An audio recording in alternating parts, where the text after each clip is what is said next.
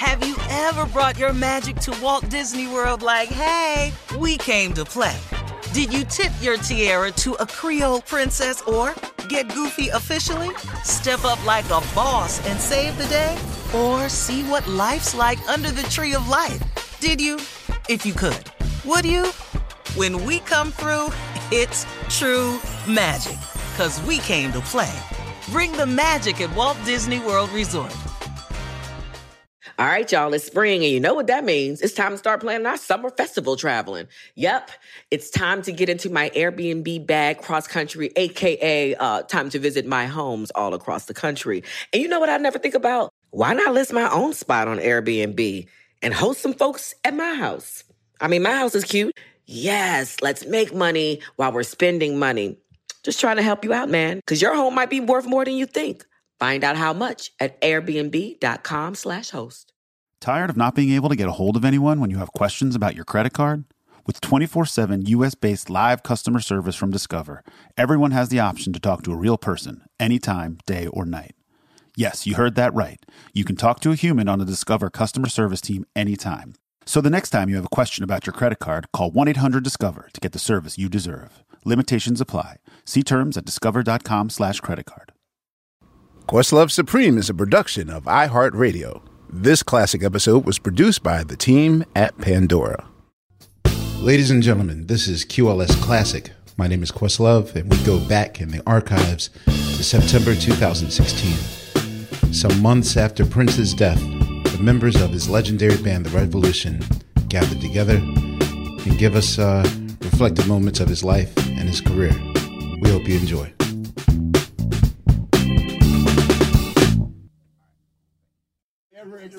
Here we go. One, Suprema, Suprema, Suprema, roll call. Suprema, Suprema, roll call. Suprema, Suprema, roll call. Suprema, Suprema, roll call. My name is Questo. Yeah. Shut up already. Damn. This is a special Purple News Report. Dearly beloved, check this out. This is Questlove, and you're tuned to a very special episode of Questlove Supreme, only on Pandora. Right now, I think it's about time that me and the whole Team Supreme take a road trip up to Uptown, up to Minniewood, up to Minneapolis, the home of the legendary Prince Rogers Nelson. That's right, we're going on a road trip. All of us, all of Team Supreme. Von Tigolo, Sugar Steve, Unpaid Bill, Boss Bill, and now a recent addition, Laik. This very special Minneapolis episode of Questlove Supreme, we're going to talk to one of the hardest working bands of all time. That's right, I say they're the hardest working band. No band has prepped more, rehearsed more, and perfected more than The Revolution. Prince's band, that's right. I know you're like, The Revolution? Exactly. We got them all. We got Bobby Z, we got Brown Mark, Dr. Fink, Wendy and Lisa. We also got Des Dickerson, and we got Andre Simone, and we got Susanna Melvoin, the subject of many a Prince song. So without further ado, we're going to be right back with Bobby Z, Brown Mark, and Dr. Fink on Questlove Supreme, only on Pandora. Without further ado, ladies and gentlemen, I'll probably say one of the most influential group members of I don't know, I mean, behind the creativity and the work ethic, I know no other band that's ever worked harder than The Revolution. We'd like to welcome Bobby Z, Dr. Fink, and Brown Mark to Questlove Supreme. In the house. Gentlemen, how are you? Doing good. Good, how are Very you? good. You're good. Good. That's awesome. So I have to, there's so many questions to ask, but I really would like to start with the beginning, the very beginning of how the group came together. But even before then, like, what were your backgrounds like? Are all of you from Minnesota, or? I was raised here, born in Bronx, New York. Brown Mark's from the Bronx? Yeah. Boogie down. I did not know that. Yeah. When did you move here? How old were you again? I was about 7. Seven, So, okay. Yeah, it's been a long time. So what brought you here? My mother, she just wanted to, my dad was military, and he's based out of, he's from here. So This is where all his family was. So when they got married and then we came along, she just wanted us to be closer to his family because he was always overseas. Okay. And so that's how we ended up here. Fink, what about you? What's your early, your... Well, I was born here. Okay. And Bobby and I were both born in the suburb of St. Louis Park, which was one of the what were called the inner ring suburbs, like 10 minutes from downtown, so you could just, shoot downtown to Minneapolis really quick and easy. And so we started with music pretty early. I mean, my parents had me studying piano at a very early age, right around 6, and studied classical really through high school, and jazz. Jazz came in about the age of 14 when I demanded to be hooked up with a jazz teacher here in town. You demanded? Yes, I did. I told my parents that I really want to study jazz. So we found these really great teachers here that had studios downtown here in Minneapolis, and they were called Wigley and Associates. There was just 2 guys, and Tom Weekland was my teacher. I credit him with teaching me improv and improvisational techniques and all that. And well, that's just unusual because most people I would think would see something influential rock and roll on television and be like, that's what I want. But well, that was there too. Okay. I mean, definitely throughout all that. I mean, I was 6 when the Beatles came on Ed Sullivan. I watched it live, and then I was off and running from that too. That was a huge influence on me that time. Yeah. Okay. Sir Bobby, both you and your brother. I was just going to say. Well, Matt mentioned St. Louis Park, which is, produced a lot of great people. Al Franken and Coen brothers, Dan Wilson, the Coen brothers. It's just kind of a strange outer ring suburb that really did produce a lot of fun. But yeah, my brother David was kind of the godfather of this whole thing because, like Matt said, our families knew each other, but David was.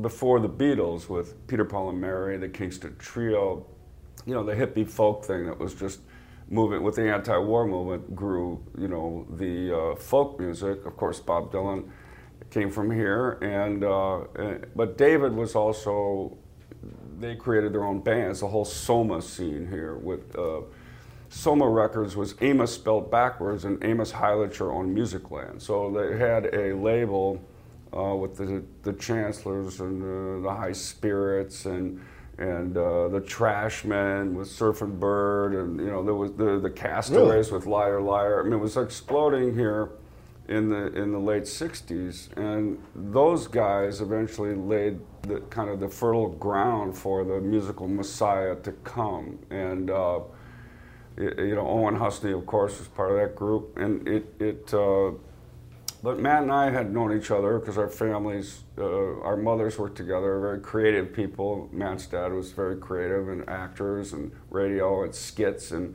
my mother was very creative. And so Matt actually would come to the house when we were very young, and my brother David was already showing us how to poke holes in the player piano to make more notes. And so, wow, really? Yeah. So David's older. David's 8 years older. See, in my head, I always thought he was like your little brother because he's so funky. Oh, yeah. Wow. Yeah. I didn't know that he was the older brother. Yeah, okay. Older than Steve's in the middle of 4. But when David met Prince, Prince had worked with a 8-track, and then David was working at Sound 80, and with the first digital actual, I think multi-track digital was 3M, and they gave it to Sound 80, one of them anyway. So all of that was the centerpiece of Minneapolis studios at that time. Yeah, it was Herb Pilhofer, big jingle writer, big orchestrator, and he built this incredibly beautiful facility for its time. 48 track, 2 inches, and incredible drum booths and stuff. It was something, and Prince took to that like a fish to water. And Peppy Willie, we recorded there at Studio B2. Okay. With the Polydor deal with 1015 and those tracks that Prince played on.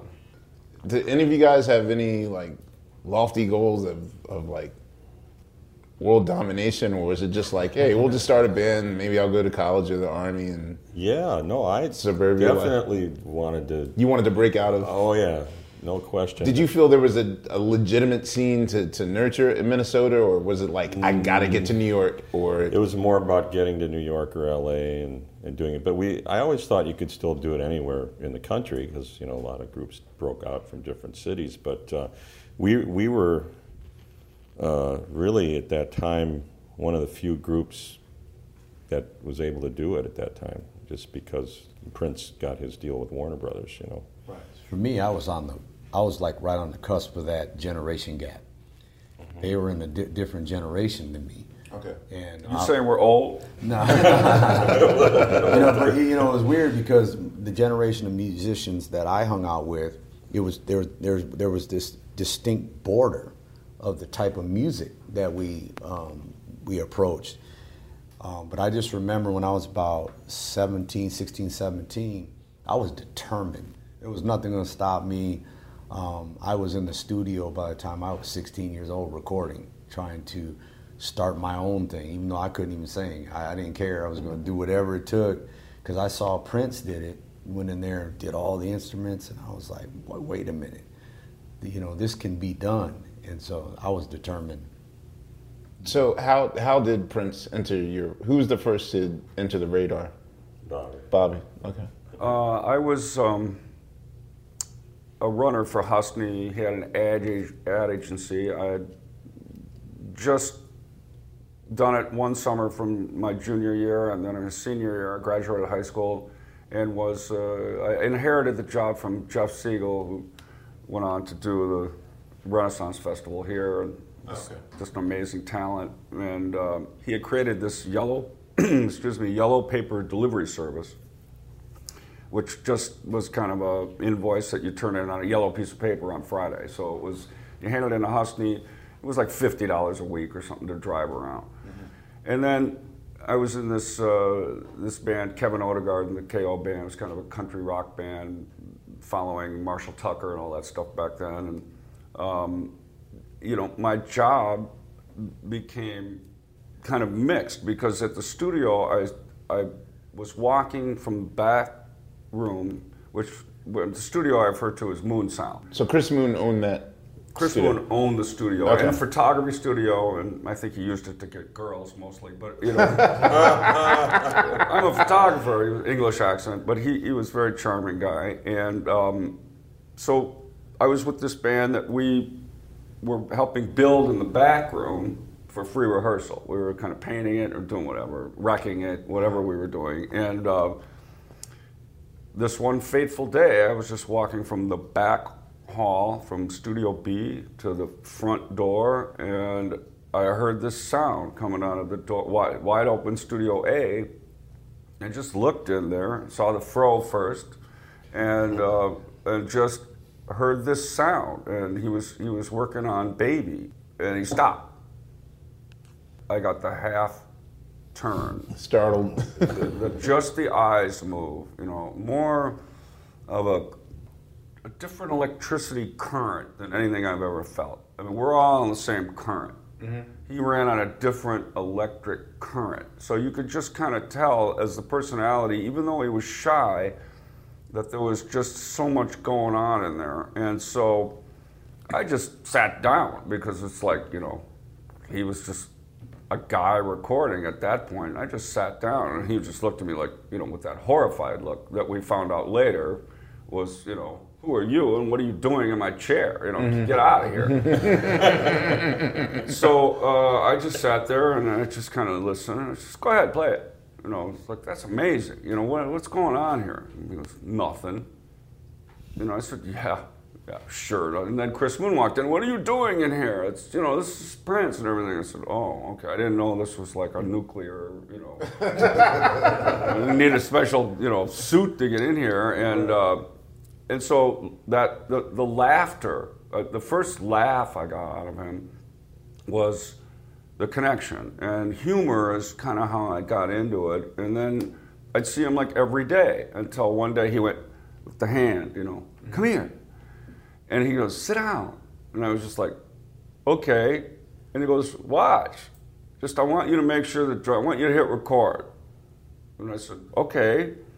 So I'm sitting there and I hit record, and he's out there in the drum booth and he's putting down a drum track. And I go, okay, wow, this is interesting. It's like, where is he going? What is he doing? Is this a drum track? Comes back in the booth, picks up the bass, he's putting on a bass track. And I'm going, that's pretty incredible. Picks up the guitar, does the keyboards, and I'm sitting there pretty numb at this point, watching all this go down. And then he goes, I want you to punch me in on vocals. And, it's like, all right, I'll just hit record, and then he just recorded. He goes, stop, okay, go back to the next track, and we did the next track. So I kind of like got in there a little bit there, and then... So he Jedi mind tricked you into engineering? Yeah, of course. I mean, it's just, it's like you didn't realize all the things were...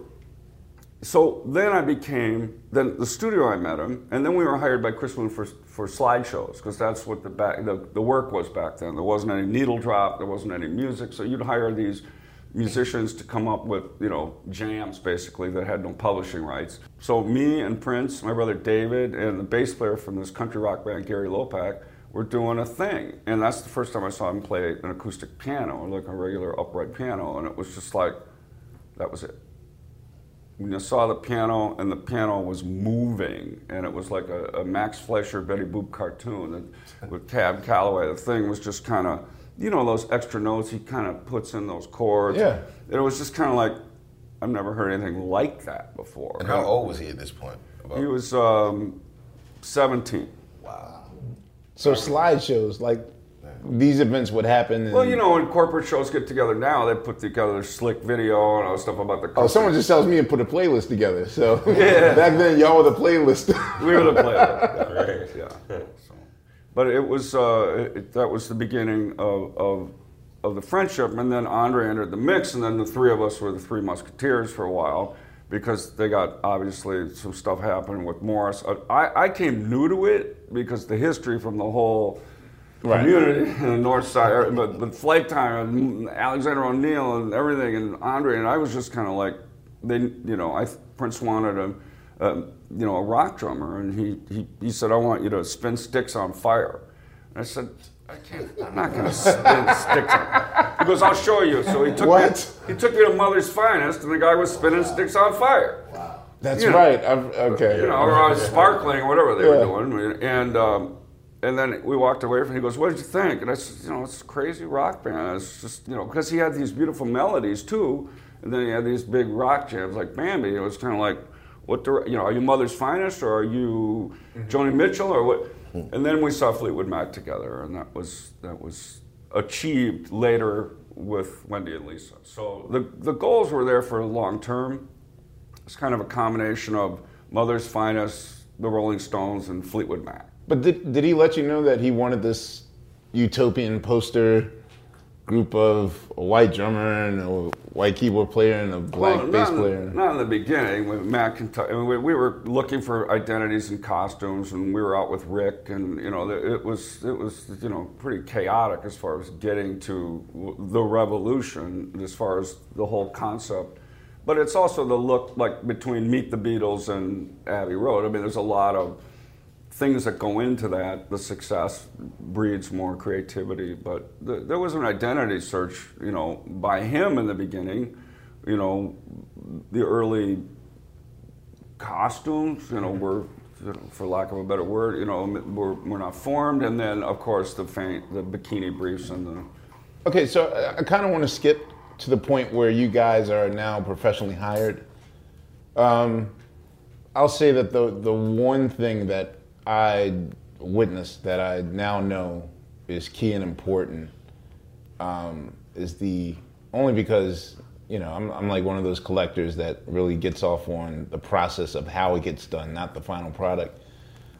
But I know that you guys have put in endless hours of preparation before you even hit a stage. Just the amount of times that, like, when you hear the word body heat B flat, like, does it like send you to hysterics? Like, because he'll just yell it at the most inopportune time, and you guys are like instantly there.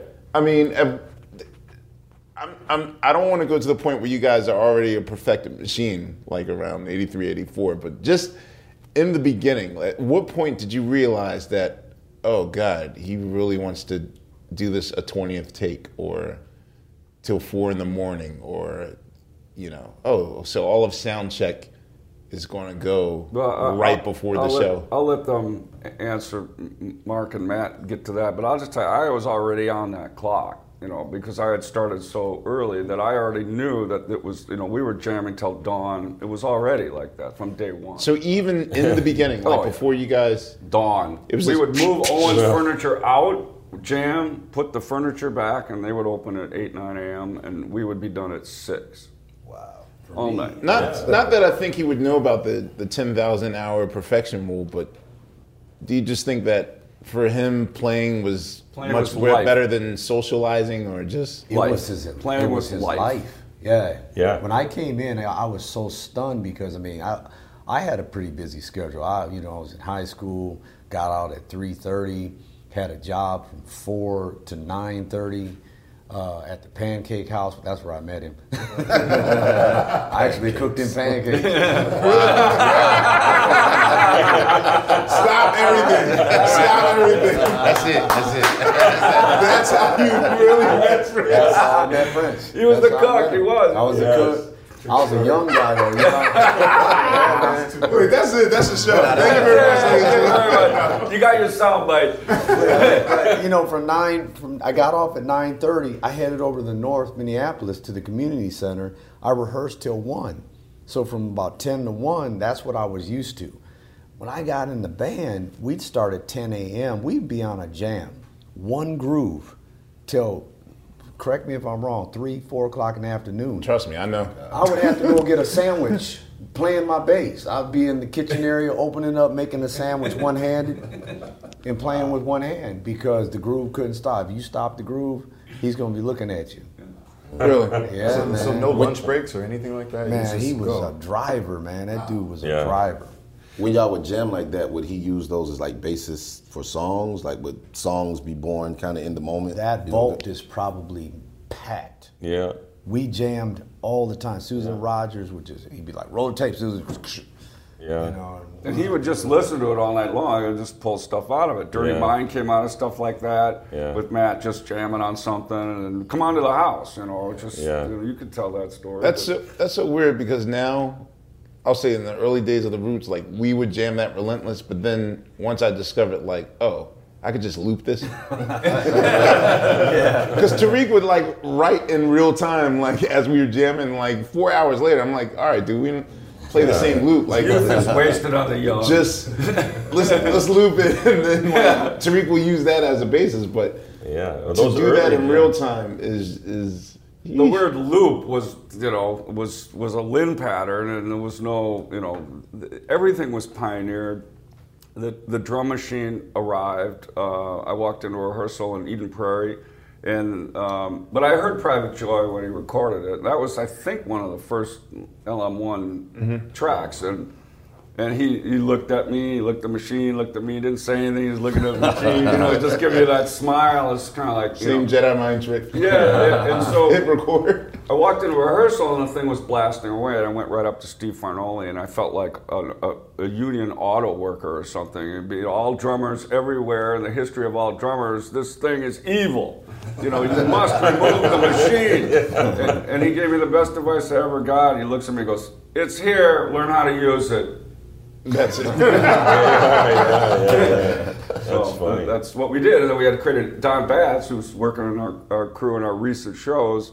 He created an interface with guitar pickups that we're using for acoustic guitar, interfaced with this spaghetti thing that they created to interface with the outs of the Lynn to trigger pads. Nobody even had that. Yeah, I was about to say, did you guys invent or at least create with them? No, with triggering. Did you guys? Don Batts was a genius. Don Batts was a genius. Yeah, and he invented, Prince said, I want him to play pads, and Don was like, I have an idea, but, it was a jalopy at best. I mean, it would just kind of run and then work, and then, when we did the American Music Awards, the fact that it didn't double trigger was because a double trigger, it was your fault. It's not, it was always your fault. It wasn't the machine's fault. I was going to ask you, all right, maybe I've used it 3 times in my life. and we started using in-ears because the vibration of the monitors on stage and the bass would offset the drum set. Right. And I mean, of the hundreds of hours I've watched concerts just to see how you react to stuff, to the cues and all that stuff. Has there ever been a faux pas like, oh, I don't have a job tomorrow, like? Oh, like 25 times. Sure. I mean, has water ever spilled on there? Has the machine just cut off? Oh, first of all, Baby I'm a Star turned into Simon Says. So he's hiding his stop on the one cues. Mark had to relay them to me because he would what? He would just lose himself or do it on purpose. I never really knew. You know, it was like, is he just messing with us, or he would just go way to the fans corner, over there, right? And then he'd look at Mark and go, "Stop on the one." He knows full well I can't see him. Well, the so biggest it's your problem, job to he would go, you know, but besides that, though, the biggest problem was he would hold his fingers up in the air to give us how many horn punches, and then it would, if you saw it sideways like that, you're like you couldn't see how many. And then, you know, he could tell if you weren't playing, if you were like, well, I'm laying out because I didn't see how many fingers were up, There's one show where Bill and I just discovered, what was it, in New England somewhere? Boston, the Worcester Mass Show? Yeah, where he yells for 112. Oh, no, that's Atlanta. There's one. But there's one in Boston where I think you, Bobby. I think you actually played a little bit. Yeah, he did 5 extra. So, yeah, it was to the point. $100. The show, what did he say? Was that 45? No, the show was so loose. It was during Possessed. The show was so loose that he actually said, "Okay, I'm gonna get you, and I'm gonna get you, and I know I'm gonna get you, and I'm gonna get." And I'm like, wait a minute, who challenges his band to mess up at an actual show? Yeah. Well, I'll say one more technical glitch that used to take place for me. We were using the first what are called MIDI musical instrument digital interface switchers for the keyboard, racks. We'd have like racks of sounds. And if you were making a program change in the middle of your song, and there would be sometimes several, if you were holding down notes or a sustain pedal and you made a program change, the whole thing would just lock up, and whatever chord you were playing would keep playing, and you couldn't shut it off. Wow! So you'd be sitting there in the middle of a song and just be, doing this, and then we'd have to hit the panic button, or our keyboard tech would have to run over and hit the panic and make it shut up. But then you had like nothing, and it was a nightmare. So you had to time your switches really, Really quickly. It just split-second stuff, because the technology hadn't caught up quite yet with that. You were ability. that technology. Yeah. So one day I get called in the dressing room after the show after one of those problems happened, and Prince goes, "What happened during that song?" And I go, "Well, there's a technical issue and nothing I can do about it." And he goes, "All I could say was, I can't have that in my show." And that was it. And I'm saying, well, I don't know what else to say. We got this technical limitation. I'll do my best. And then you just have to work with it, One thing. What song was it? It happened on any song. It could happen on any song. It didn't matter. That's what I liked about him, though. Yeah, but he was okay. There was a work ethic that he put in place that we would never get anywhere else. He trained us. We were like battle ready at any time. That's why we could leave for 25 years not see each other. When we came back together and we hit the room, we all just looked at each other and started laughing because the energy, the power, everything was still there. And there was this sound that is so distinct. I played with many bands since I left this band, but there's nothing like it. I don't know why, but there's a chemistry that we have that he developed with us. It's there, it's prevalent. Was he always the first to arrive? No. Was he? I just like, this is great. This is going to be us in 30 years. I can feel it. No, we waited many. I mean, first of all, going back to again, I thought he was the first to arrive and the last to leave. Well, Wendy's story, when she told our recent shows about the freezing cold Purple Rain and his advice to, start your car and let it run for 3 hours. When we did the Capri Theater, it was just, I drove him over and, a rusted out Pinto station wagon, he he just said, I want to put gas in your car, I want to run all day. Because he didn't want it to get cold, he just wanted to make sure that it was warm. It was 20 below zero. It was 20 below zero. So it was really, I hear these over-exaggerating, like 100 below zero. Oh, it gets 100. Wind chill. You know, Siberia and Minneapolis are just kind of connected. Really?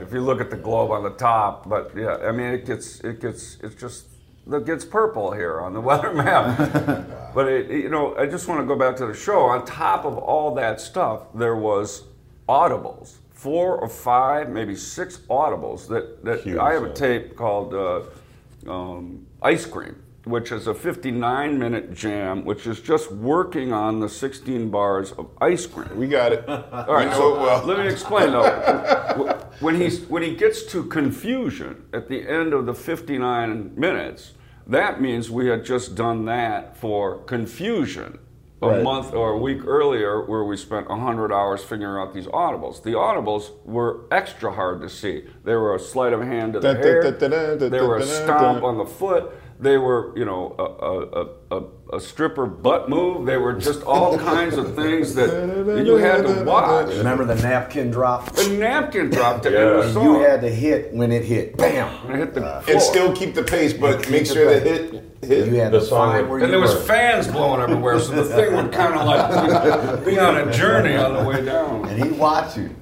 He had Alan Leeds on the side of the stage. Just wait. Mark, I $200. $200. And he'd go, Bobby Z, $200, and the fans would go, and it's like, I just got fined.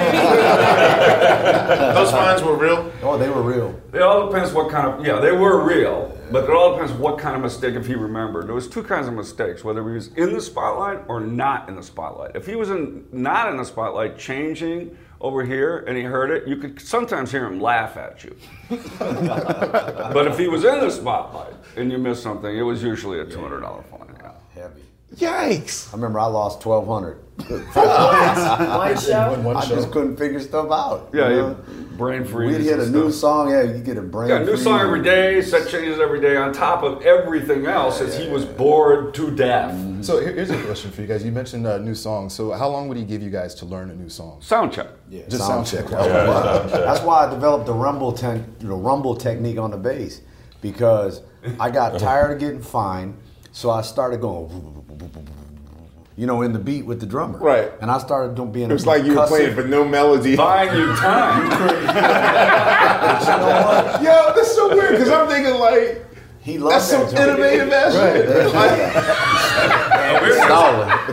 Just trying to get through like a play, and that's broken play. And he loved it. He loved it. I mean, when he hear that on the bass, that's he was like, he'd turn around, he'd be like, "Oh, okay, Mark, just rumble, do the rumble thing."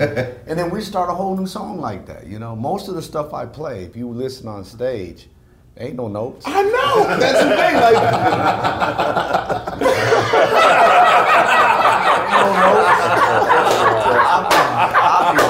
That's amazing. That's why I can do spins and backflips. Oh my God, I can't believe it. Like, I'm thinking like this is some new technique that we're doing. Because I tell my player Mark to do the same thing. Like, yo, listen to this. This is what you need to do. You're stalling. So, Fink. Yeah. While I have you, so you're saying that at no point were you, this is in the early 80s, of course, the technology was not invented for perfection yet. It was not. They were glitchy.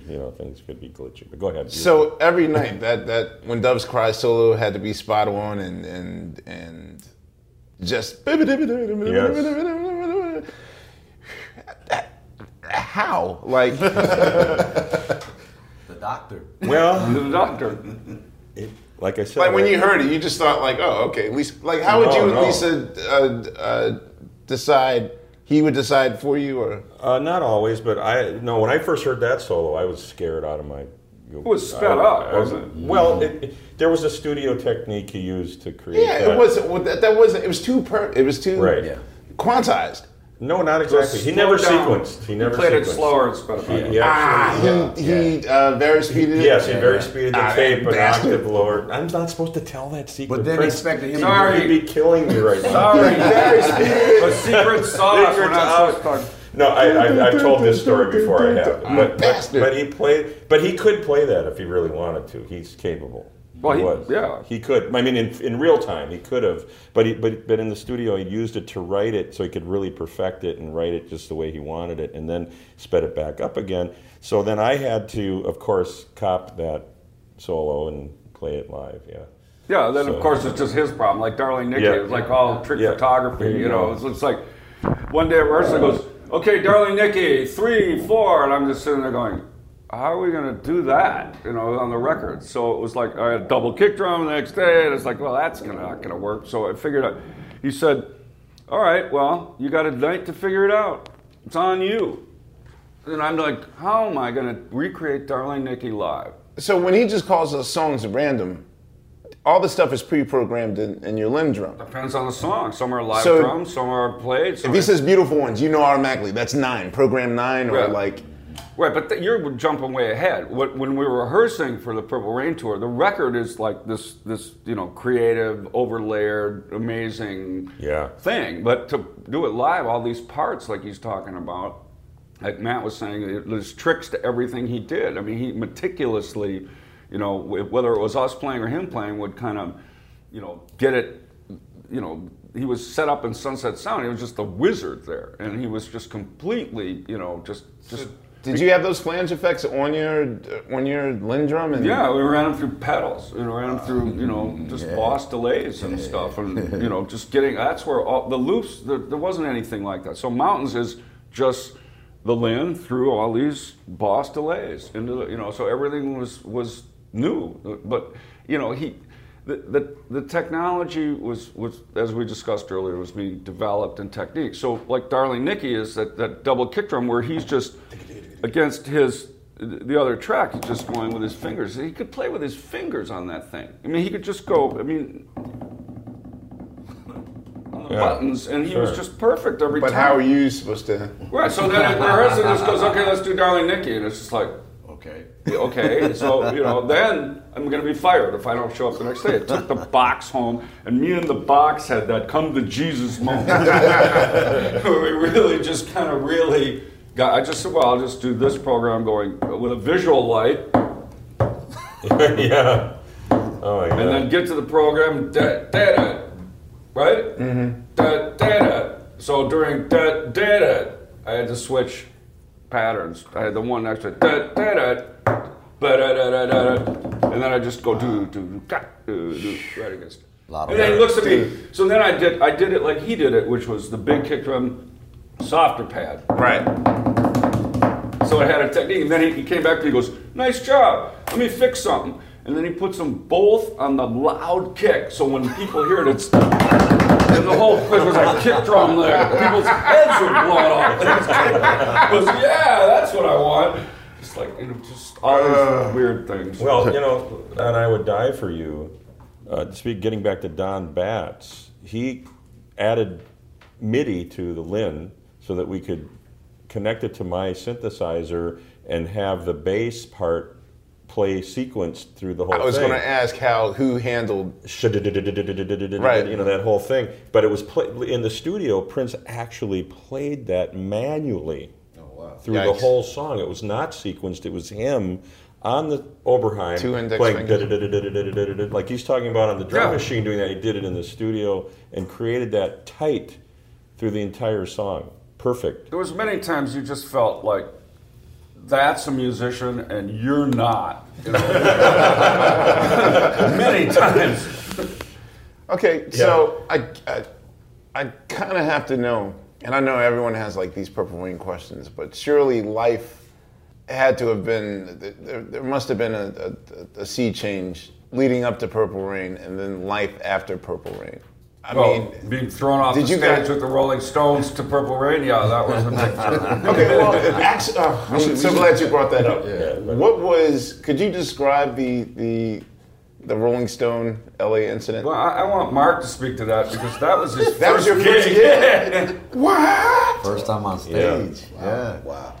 Yeah, that was pretty interesting because I was scared to death.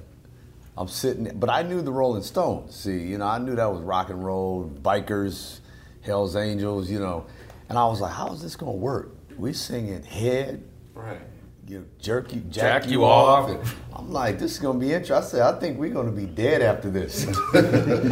You were right. No. Yeah, man. I'm telling you, we hit that stage and it just looked like cattle. Have you guys heard the tape? Yeah. Oh yeah. It sounds good, but there's one tape I heard where the guy. Person is talking. Yeah. Man, look at that. Whoa, they just threw something. Whoa. Yeah. They're not going to last or something. But it started with an orange that hit his bass grapefruit. head. Grapefruit. Yeah. I mean, it just. Who brings a grapefruit to the Rolling Stones show? It got stuck on the keys, the tuning keys. It just boom. So I was so out of tune, I didn't even know how to tune the thing. You know, and so we're playing, what song was that? Uptown or something? No, it was... we came out the gate with Bambi. Yeah, it was Why You Want to Treat Me So Bad, I think, and I was way out of tune. Bass was out of tune, and I saw Jack Daniels' bottle come up on the stage. Yeah, crash. Or his head, he just ducked his head, and an empty Jack Daniels bottle just went like right crash against the drum riser. And then I looked at Lisa, and then when I was looking at Lisa, things started coming, like, projectile incoming. I got hit with a bag of chicken. I don't know. I mean, it's like... Wait, the chicken had to be the second night, right? Like, they didn't know what was coming. Well, the second night, they brought stuff to throw. Yeah. But the first night, it was like, do they hate us that much that they're just throwing their lunch at us? I mean, it's like, where were these objects coming from? It was just... I didn't know you could bring lunch to Rolling Stone show. I mean, that's what I mean. It's like, it's like, it was just like Mark said. So it was like bikers and, it's the Stones, but they were the doors were at 6 a.m. at the Rose Bowl. Mm-hmm. It was the Coliseum. And so they were there all day, and then we went on at 2 p.m. So it was like an all-day Rolling Stones festival. Mm-hmm. Yeah. You and Jay Giles band, right? Jay Giles and George Thorogood. Yep. So you guys were first? Yes. We were meat. We were just raw meat. So you saying the stadium was full by then? Because... Yeah. No, well, it wasn't in totally my full, position, like, it's always empty. Like, when we do, like, Dave Matthews shows, it's like 12 people in the audience. There were a lot of people there. Was there. At least, tailgaters, half to 60,000, 60,000. It was a 90,000 seat venue. Yeah. I just remember it looked like cattle, and they had the fire hoses, and they're spraying people down. Yeah. It was a crazy... Then there was a food fight. There was an actual food fight. Amongst themselves? Yeah. It looked like clouds. Just clouds. Yeah. So that was like the rap show of the day. Yeah, but one thing... You never hear about that shit going on. One thing I just wanted to say is that later on, during the Stones set, they actually threw, it must have been 24 pair of shoes up on stage. Yeah, but out of love. What, you think it was out of love? Yeah, because they were throwing rescue. Yeah, this was why? One was love, one was hate. Why were they throwing shoes though? To get Mick to pick it up, it was they were aiming at our heads. I know they were. They were throwing nicely to Mick. I just thought it was odd that they threw shoes up there on stage at him, and he, of course, he just said, I'm not a effing doormat back to the audience. Wow. Yeah, I mean, look. Wait, you stayed to watch the show? Oh yeah, sure. Oh, yeah. Man, I heard Prince literally left. Oh, he left. I left too. I was gone. That he got on the plane, went to Minnesota, and then Mick had to call him. Yeah. Mick and Dez had to call him, and now without the technology, like, it's not even like cell phone action. I think it's like both on a phone technology back in the day where you're used to both kind of put the phone up and both listen to the phone. We didn't have that. And Mick, was with Dez, and I know the management. But the story I remember most is that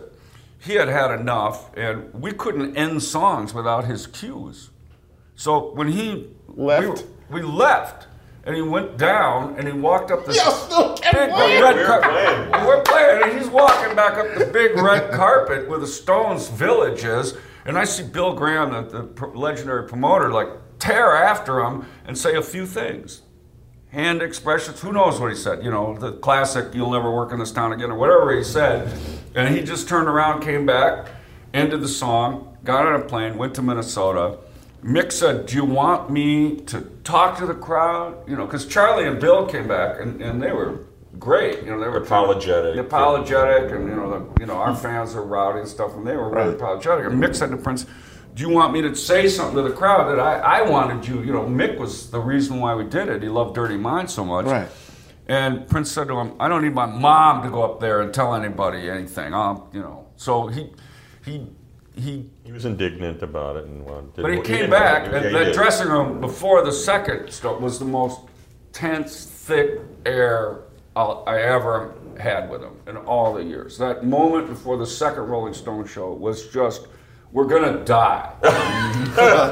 Oh, that's right. Well, I got hit in the head. I remember in the limo. Prince almost got hit with glass bottle, but anyway, go ahead. I just remember in the limo when we were leaving, because I got out of there too, and I remember he said he was so embarrassed, I think, because that was my first show. Yeah, he was sad for embarrassed. Yeah, and he says, Mark, it ain't like this.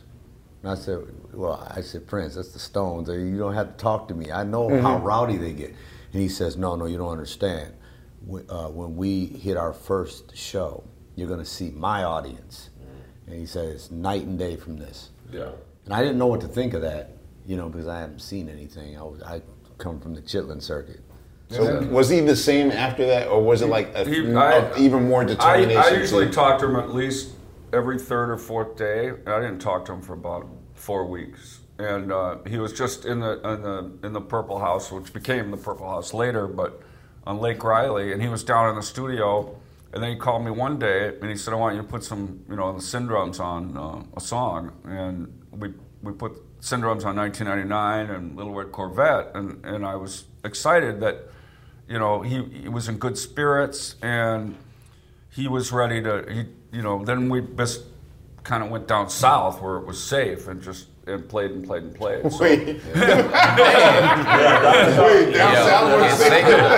that against the Rolling Stones, it was, Now, black people ain't throwing food at you. You got to know about that. Well, we went back to find the love, we started that is weird, though, because you would think, like, a show in L.A., like, to me, that's, like, the best thing in the world. Like, yeah, we go to L.A., man. Yeah, we did Pittsburgh. We did the Stanley Theater. Right. That was my first real Prince show, audience. Yeah. And I'll never forget, the love was different. It was like, oh man, this is what he meant. Not so south, but we went to find the love. But eventually Atlanta, and Atlanta was another, Fox Theater. We did it. Whatever happened, he figured out who his audience was, and it certainly became the Stones audience later. It just, he learned from all that. But the physical, it was definitely. This is like professional baseball, football. You know that, and we're at that standard. That was a loss, and there was many W's to come. But that was a big, 41-0 beating. I almost think that maybe it's a good thing you guys went through that. Totally. I don't know. In my head, it was like, okay, that's going to make us stronger, more determined, and totally. That sort of thing. You have to go through that. I've never cried before. Like that. It was terrible. It was just really traumatic. To tell you the truth. Yeah. Oh, yeah. It was terrible. I was actually pretty shocked at what happened because I didn't. Leading up to it, were you excited? Like, yeah, of course. That was the dream. Are you kidding me? It was like amazing. For Matt and I, the Beatles, Stones, and Sullivan, the whole thing, and it was like this was, meet Charlie Watts, and everything was just hunky dory. But well, so someone also put it to me that, and this is like this person's theory on being born in 1958, at least for Prince, that. Even though Prince was technically a baby boomer, that the audience of the baby boomer wasn't his audience, that technically he was the older brother of the Generation X. So all the kids and the younger siblings of the Rolling Stone audience would be Prince's true audience. Yeah, he wrote the Stevie, Earth, Wind & Fire ride was where he went. Earth, Wind & Fire's audience, obviously with Cavallo Ruffalo, they knew how to do that. And Earth, Wind & Fire had done such incredible, with Doug Henning Magic and all this stuff. Earth, Wind & Fire really changed everything. Right. And then it was just crossover smashes, and that opened up, us really in a way that we could get going, but the way we did. But obviously, the Midnight Special, and there was some, there was a lot of TV that didn't go right until Saturday Night Live, and that went right. And then all of a sudden we were, more focused after all that. So when things are heating up during the 1999 tour, I know that the time was the openers for you guys. Was the folklore really as tense as it was, as far as like to the point where it's like, okay, you guys cannot open for us in New York? Like, was it really that much of a threat? Or I mean, I can speak on this. I used to have conversations with dude every night. I'd be like, Prince, these cats are burning it up. I said, they are burning up the stage, dude. He's like, they don't got nothing on us. You watch. And this was every night. And I think he started seeing it. And it was like... Was it really that much? Because even though I've seen tapes, I've not seen audience reaction to the time. I think that was an internal thing.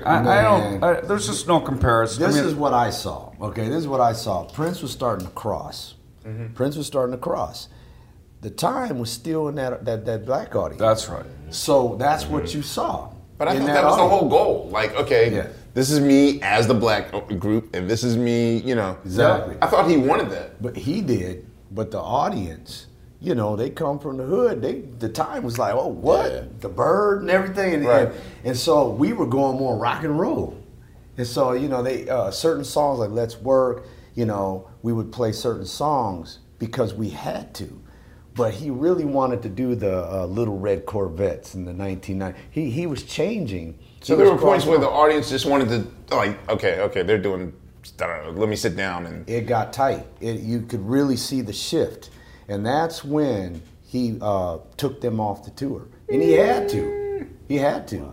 In my opinion. That's just my opinion. Because he took them off in a market that my relatives never got to see him, which was New York, and they were heated because they thought like, we never got to see the time in their prime, like during that period. So it was really tense. But the tension at the end of the tour became really bad to the point where it was real. The food fight ensued. So I was we were at the The food fight is another show, but it was insane. So I'm standing in the stairwell in New Orleans at the Stanley Theater in New Orleans, and all of a sudden Jerome looks at me with an orange in his hand and then just pelts me. And I have a light-colored suit on, and I walk back in the dressing room, and Prince looks at me and says, "What happened to you?" I said, "Jerome just hit me with an orange." And he went, "What?" And it was like, I just thought nothing of it. And to him, that was like Pearl Harbor. First shot had been shot across first the shot bow, had been fire. And it was like, he got so enraged that all I can tell you is it turned into 2 days of complete chaos, hotel rooms trashed, Jesse Johnson as a prisoner of war, being chained to the wall. He was handcuffed to a coat rack. Yeah. Who had handcuffs? Okay, this is Chick had everything. Brass knuckles, handcuffs, guns, whatever you want. So Chick was actually part of this as well. Oh yeah. Chick was got Jesse Johnson, picked him physically up, carried him in the room, and handcuffed him to the coat rack. Because he was threatening Prince. Verbally threatening him, Yeah, Jesse was so heated, I'm going to kill you. And so Prince, we had a room manager named Hewitt at that point. He sent him out to the store, came back with maple syrup, eggs, and toothpaste, and Jesse Johnson's being interrogated, and they're pouring maple syrup over his head while he's chained up, and they're putting toothpaste on him, and the time is hearing that they've got a prisoner in there, and so Jesse, Jam and Lewis show up at the end of our set with shields and hefty bag suits. They made suits out of hefty bags with shower caps, and they had eggs. And so is anyone in the audience noticing this? No. They have no idea. All this is happening on stage. On stage. Later. It was happening all through sound check, on stage. Oh, Jesse Johnson was captured on stage. He was bagged on stage and dragged up. I thought Jerome was, too. No, didn't they pull him off and during the show? Jerome? During their show. And then the rule was the time couldn't touch us. Get Jerome. They tried. Oh, really? Okay. So the time couldn't touch us, but I think Prince jumped up there as Jesse or something. They captured Jesse, took him to the room, and Prince waited for him while they chained him up, and then... But the end of the story is Jesse breaks free with the coat rack. Yeah. Like a monster movie. He breaks free with the coat rack off the wall. And then Prince, everybody scatters. We run outside. Jam and Lewis are waiting for us, pelting us with eggs. Matt and I run into Roger's room.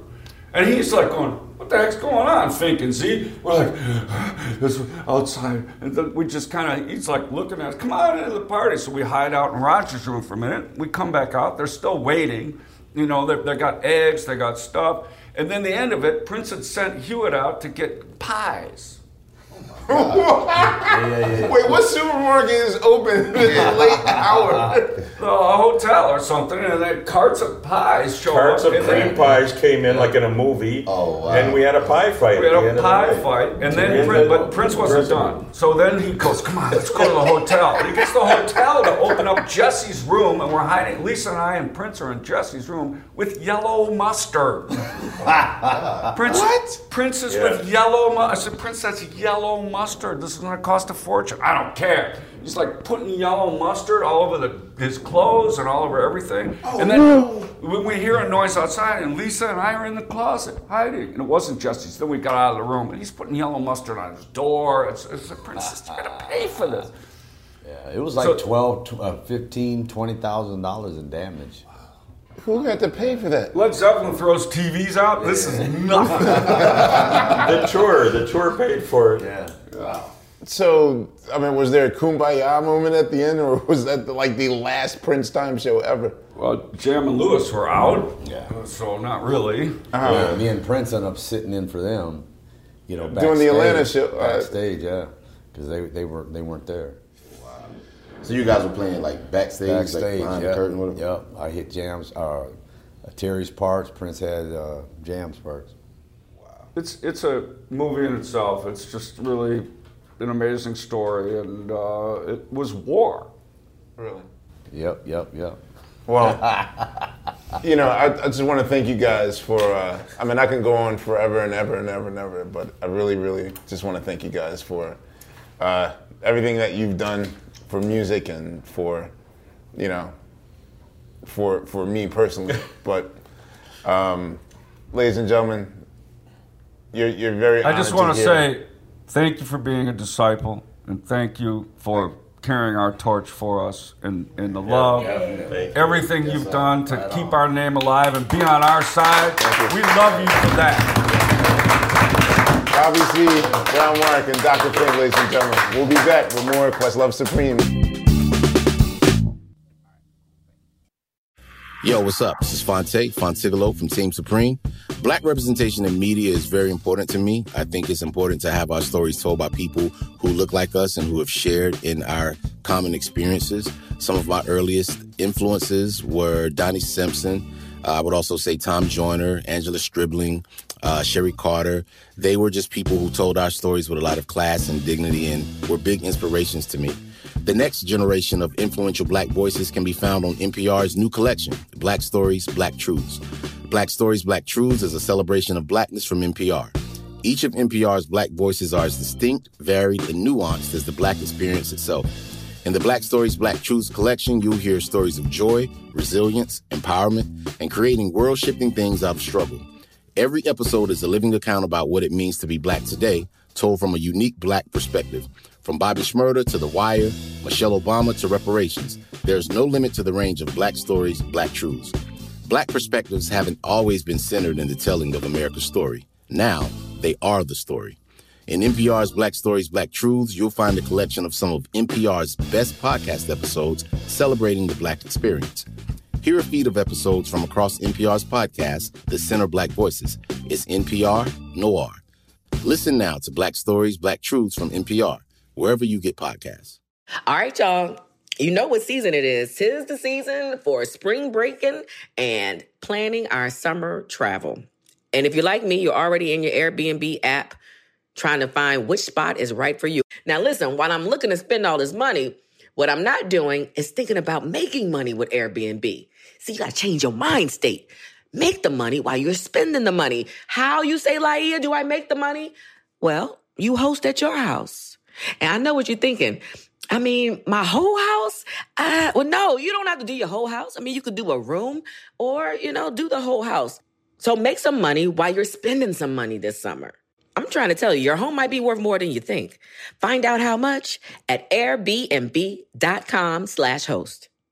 In the 1980s, Frank Farian was riding high as a successful German music producer, but he was bored. German pop was formulaic, dull, and oh so white. Frank had bigger dreams, American dreams. He wanted to create the kind of music that would rival larger-than-life artists like Michael Jackson or Run DMC. So he assembled a hip-hop duo, two once-in-a-lifetime talents who were charismatic, full of sex appeal, and phenomenal dancers. The only problem? One very important element was missing, but Frank knew just how to fix that. Wondery's new podcast, Blame It on the Fame, dives into one of pop music's biggest controversies. Milli Vanilli set the world on fire, but when their adoring fans learned about the infamous lip-syncing, their downfall was swift and brutal. With exclusive interviews from frontman Fab Morvan and his producers Frank Farian and Ingrid Seguí, this podcast takes a fresh look at the exploitation of two young Black artists. Follow Blame It on the Fame wherever you get your podcasts. You can listen to Blame It on the Fame early and ad-free by joining Wondery Plus.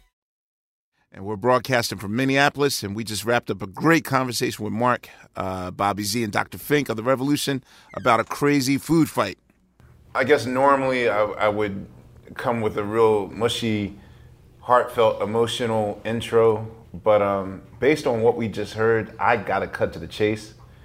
Lisa, can you please give us your account of the food fight in Cincinnati? Oh, Lord.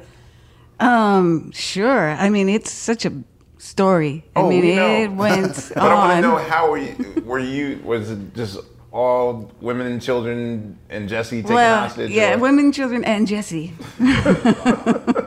Please welcome the muses of all time. I don't know, like muses just feels like assistants. I feel like you guys are really the epicenter that he came to. So no more muses. Ladies and gentlemen, Wendy Melvoin, Lisa Coleman.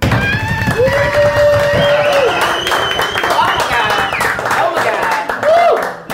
God. Okay, so, I mean, there's so many questions that I know you're tired of answering and whatnot, but just for formality's sake. Actually, no, there's a lot of your background before you even came to, I guess, under the purple umbrella that I would like to know about. Both of you are, first of all, from LA, correct? Yes. Okay, so how did you two meet? Like, you two were childhood best friends, correct? Yeah, well, here's the story is pretty interesting. Lisa and I are second generation LA musicians. Right. Our fathers were studio cats. That's what they're called, right? Mm-hmm. They're part of the Wrecking Crew. Right. And in the 60s and the 70s, being a studio musician was really a really respectable career. You know, you got your pension based on how many sessions you did. Oh. So when my father and her father, you know, were in their 50s, only 50s, and all of those cats were losing their gigs to machines and to single room producers, they started living off of pensions based on sessions, right? Which really don't do now. Our families grew up together. We went to the same schools together. We had the same doctors. We had the same hippie friends, and the parents had the same drugs and the whole thing, right? So there were 3 kids on Lisa's side, 3 kids on my side, and we grew up together. Growing up in that kind of environment, we were very well versed with what it's like to be in the business, what it's like to be musicians, what the separation between entertainment and artistry. We knew the difference. So I think being hired by Prince, I think that was an asset for him, because we had a real, we had already had a big definition of that in our own personalities by the time at least I joined and Lisa joined. And you know, we had bands together with our siblings. There was an unreleased record on A&M. What's the name of the group? It's based off of a really horrible food substance. Name it. Waldorf salad. horrible. It was the parents' fault. It's the parent. We all went to a Waldorf school. We all went to Highland Hall, which was this Waldorf school. It's a Steiner education. It's real hippie. Like you get to crochet and do eurythmy and cut. Yeah, I mean, but at the time, you're making it like it was a lame thing, but at the time, was it like fun? Like the name of the band is lame. Waldorf Salad. Who named the band? I'd have to say my father, rest in peace. That's her dad. Okay, so well, my father and her father are also the ones that were the band for the Partridge Family. My dad was Shirley Jones, and Lisa's father was the little girl tambourine player in all the sessions. Wes Farrell was the producer on those things, and really, oh yeah, yeah, and the Sid and Marty Krofft show, which I've told you about, right? Amir, you're gonna make my dad like freak out if he hears this. He's done lots of other cool things. Your father did all of the Steely Dan records, so your dad was much cooler than mine at that time. Well, no, they were and both all cool. The Motown stuff. They did a lot of cool things. So what else? Like, go through the resume. Like, what else has your father done? Well, my father really started on Motown sessions, and he played with everybody. I didn't even know what all he played with until recently, when he tried to design a website and he was trying to write his discography and all the albums he's played on, and it's just same with my dad. Immense. Yeah, I mean, almost every record that was on the radio in the 60s, like from 63 on, my dad was on every song. You know, being what did your dad play? Being a percussionist, yeah. So back then it was like a percussionist was really a cool thing to be. Yeah, you want to be on a Phil Spector session as a percussionist. That's the wall of sound. Right. And like, I mean, my dad also played on, like Marvin Gaye, he played congas, you know, on What's Going On and that whole record and, you know, stuff like that. When we went on tour with, I don't know what tour it was, Dirty Mind maybe, with Prince, in Detroit, they took us to the Motown Mansion for a little tour, and there was a picture of my father on the wall. Wow. That's dope. And my dad never knew that. And what was your dad's name? His name's Gary L. Coleman. Okay, gotcha. Amazing. So you can go on the internet and see both of our fathers on the Pet Sounds recording sessions, because my father's doing played all the organ stuff. Really? Yeah, like Good Vibrations and all that kind of stuff. Oh yeah, there's a great video. There's a great video of my father, young and cute. And your dad's name, Wendy, was Michael Melvoin. I remember your father beaming with pride as he introduced you at the Grammys. Do you know it? On that very night when my father introduced us on the Grammys, and my daughter happens to be one of the members of the Revolution, Prince looked over at me like, I'm gonna kill you. I was gonna say, I'm gonna kill you. Because normally, I was like, I didn't do it. I didn't know. I know nothing. The mysteries. I was going to say, normally, like, you know, they would, you know, whoever.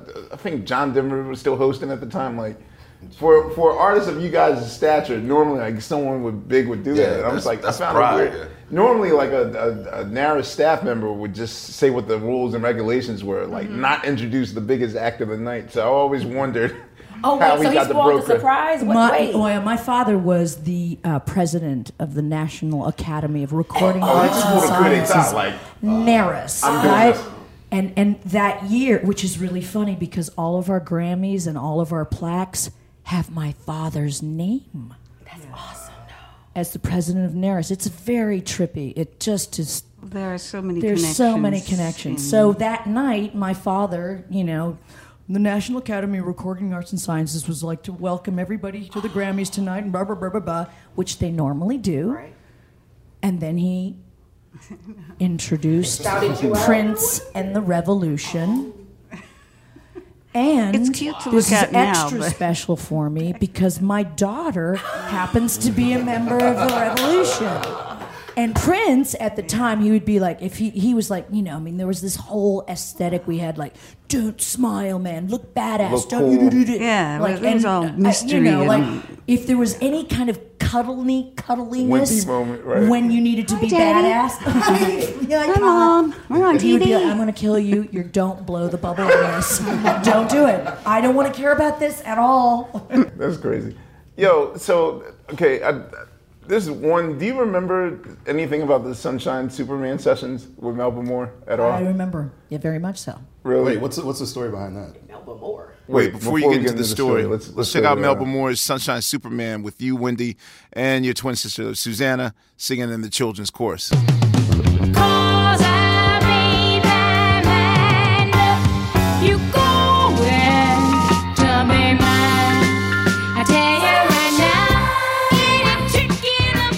That was Melba Moore's Sunshine Superman on Questlove Supreme. We're here with Wendy and Lisa, Prince's band, The Revolution. I don't know. For me, with Sunshine Superman, I mean, just as a digger, as a crate digger. You're just so crazy. I can't even believe Well, you no, picked I it mean, up. like the way that, hip hoppers discover stuff is to look up the most unusual things ever. Sure. And then that's how we dive into the pool of music, through research. So you get these albums, you're like, oh, okay, I'm going to loop that. And then, some producers actually read the credits and see who else is on it. And I kept seeing, Melvoin. Yeah. Oh, crap. And then, and then it just... There's not very many Melvoins. We're all very closely related. I know this now. So I guess I got to bring you guys to Middle America. Why did you leave LA to go to Minnesota? Like, how did your paths even cross? Or I guess, Lisa, you were first. Yeah. Well, it is kind of strange growing up in LA and Hollywood and being born into the music business, like that was the steel mill, at our town, I grew up in Hollywood, went to Hollywood High, my dad worked in the studios, all local, it was all right there. And then I moved to Minneapolis to make it big. I'm so lucky. I mean, did you go there specifically to work with Prince, or was it like, let me? No, I don't think you chose that state. No, it was like, are you kidding? Because like Funky Town just came out. It was about getting out of there. It's like, take me to someplace else.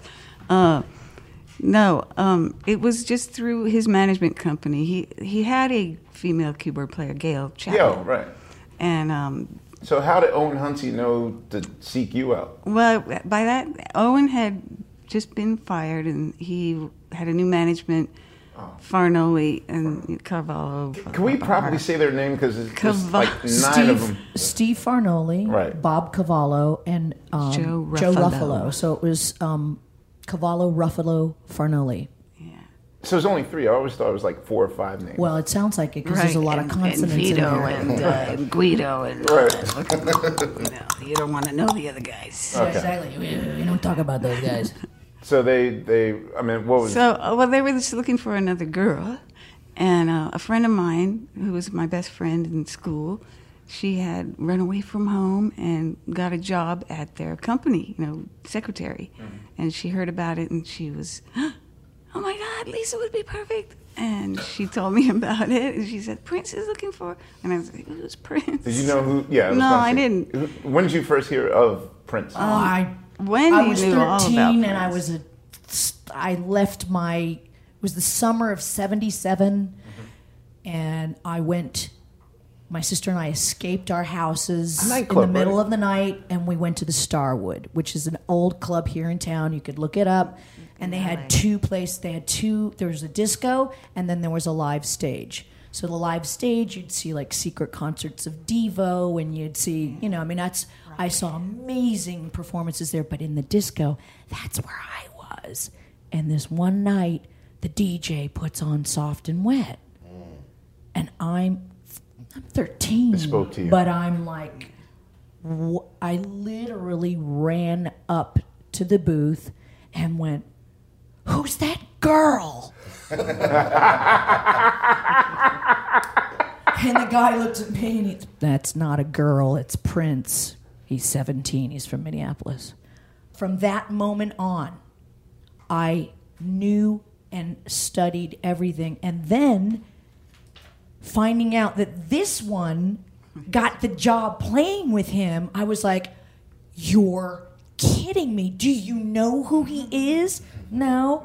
And then I'm in the kitchen of the Coleman's house in Hollywood Hills, and Lisa has a cassette. She's just come back from Minneapolis, and she comes back with a cassette of Head and puts it on in the kitchen. So that when that song came on and I was listening to it, I was like crushed with envy and pride, and she was perfect. She was the perfect addition to his.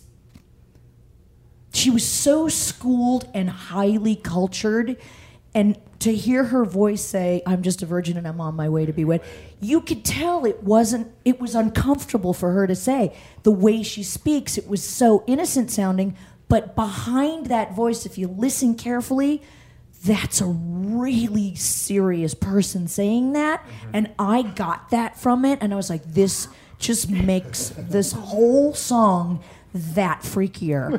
This is great. It was almost so dangerous to me. It's like, oh my God. It's not like some weird freaky prostitute sounding person. It was like this young girl. It didn't sound like a caricature. It sounded real. It was a trip. That's weird. Like you had a moment of pride, and I had a moment of how to not get on punishment for 3 months. Funny. It's weird. Like everyone has a soft and wet story of like a moment of discovery of this guy. Wow. So, I mean, obviously, I know that Gail Chapman left the band under tense, kind of this. Under this tension of having to sort of cross the line. Well, yeah, I mean, religion sometimes, can oppress people from doing certain things. So, were you automatically told from the gate, like, we are trying to push boundaries never seen before and that sort of thing? Like, did you realize that you would be the? No, I don't think. Between Prince and myself, I think it was a different kind of relationship. It wasn't really that, we didn't really conceive of anything first. We sort of just explored it and then conceived, you know what I mean? So it was back and forth. But I did see that in what he was doing, and I loved it. I loved that it was outrageous and, you know. But you did see his Stars Born poster in the house when you walked in. He had a Stars Born poster. Yeah. When I first flew out to meet him, and he picked me up at the airport, and it was pretty funny. And he drove? Yeah. Oh, wow. That's so weird. Says a lot. It's like, now it's like, have our manager's car service pick you. Like, so there was no cars. No. He picked me up in his Fiat. You up in his Fiat, yeah. His little Fiat, and we drove to his house, and I even smoked a cigarette in his car. Like, mind if I smoke? And he was like, I'm sure he wanted to say, don't smoke. Yeah, you're fired. But he let me smoke, and I used to smoke. And so we got to his house, and it was a trip because I didn't know what he was about, and he didn't know what I was about. And we were looking at each other like, what are you about?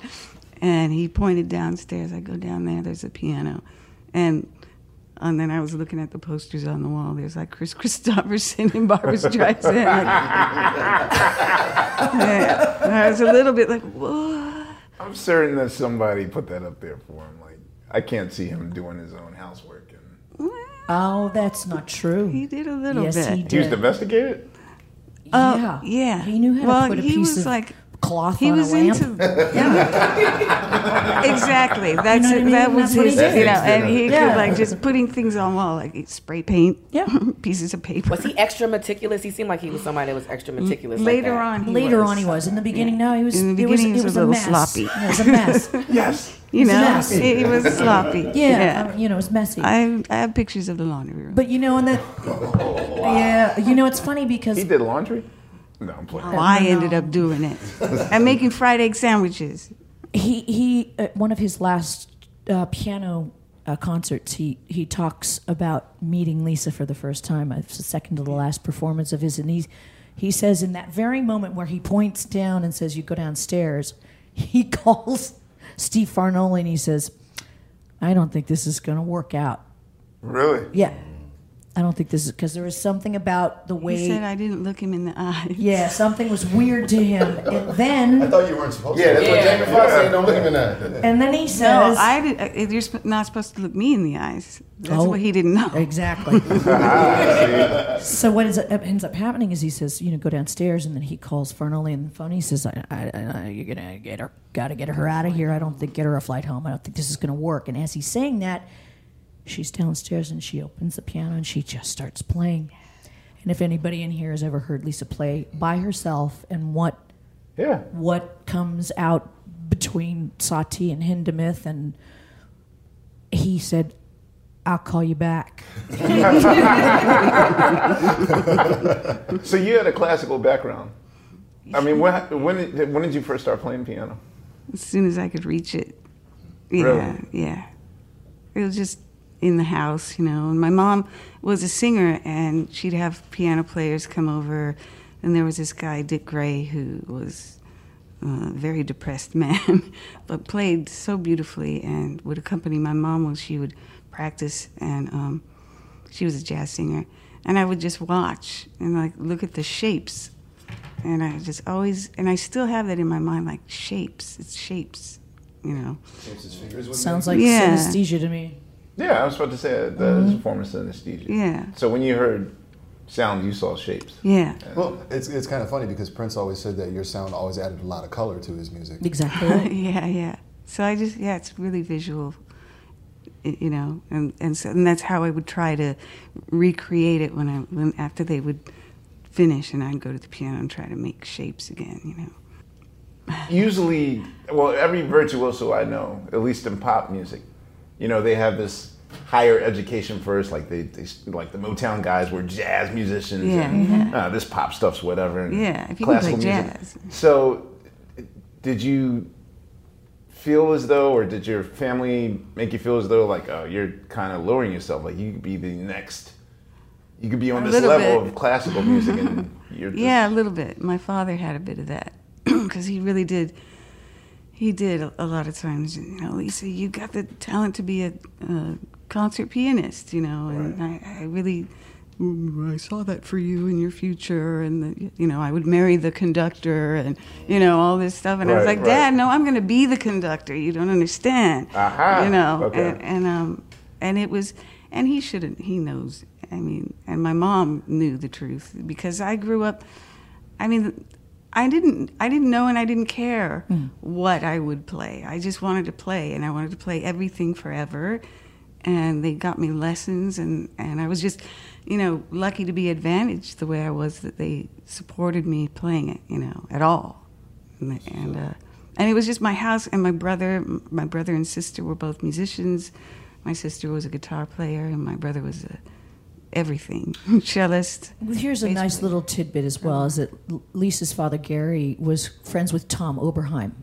Wow. And they had some of the first synths in the house, and Lisa also learned all of her skills with an ARP 2600 in the house. Yeah. And so Gary was doing a lot of musique concrète in his He was an studio. electronic music He was composer. Yeah, he was an atonal composer.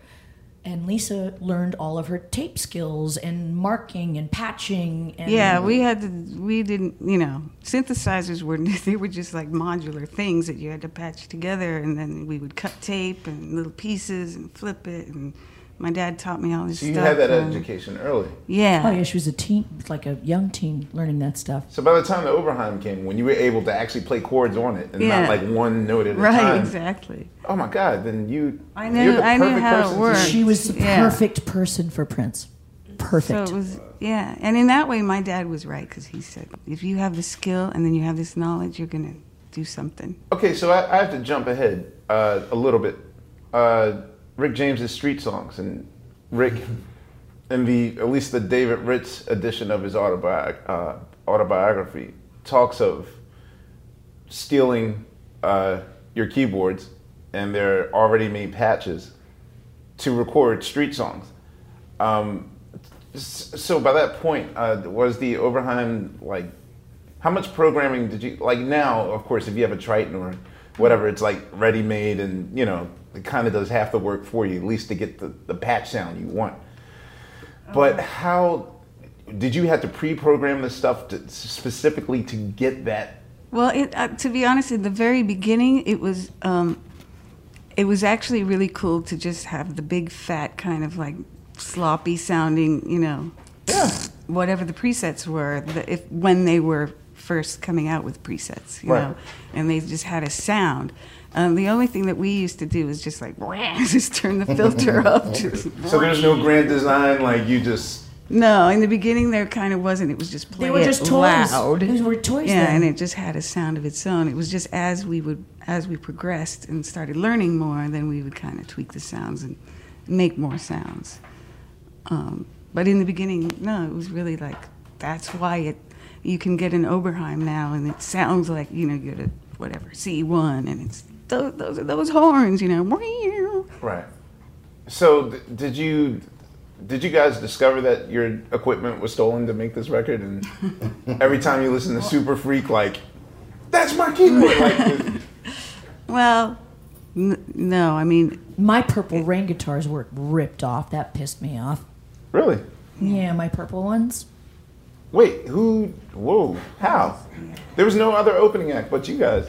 Well, no, it was later, at rehearsal, from a rehearsal, and we were loading the trucks, and someone was eyeing those. So they knew instantly that this stuff would be priceless and yeah. So bummed. I know. So another theme that I noticed that's recurring is the meticulous hours and relentless hours of practice that you guys have had to put in.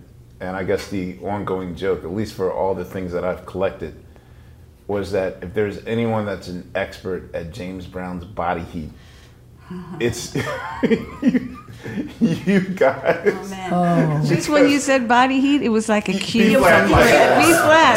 Exactly. I'm thinking B flat.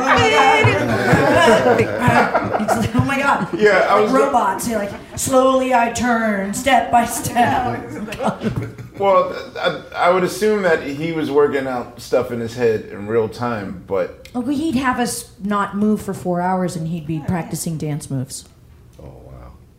Really? Yeah. We were a machine. So instead of just turn us on, we were the loop. We were the loop. Yeah, just press go. He'd say, okay, go. And then don't move. And he'd be doing all this.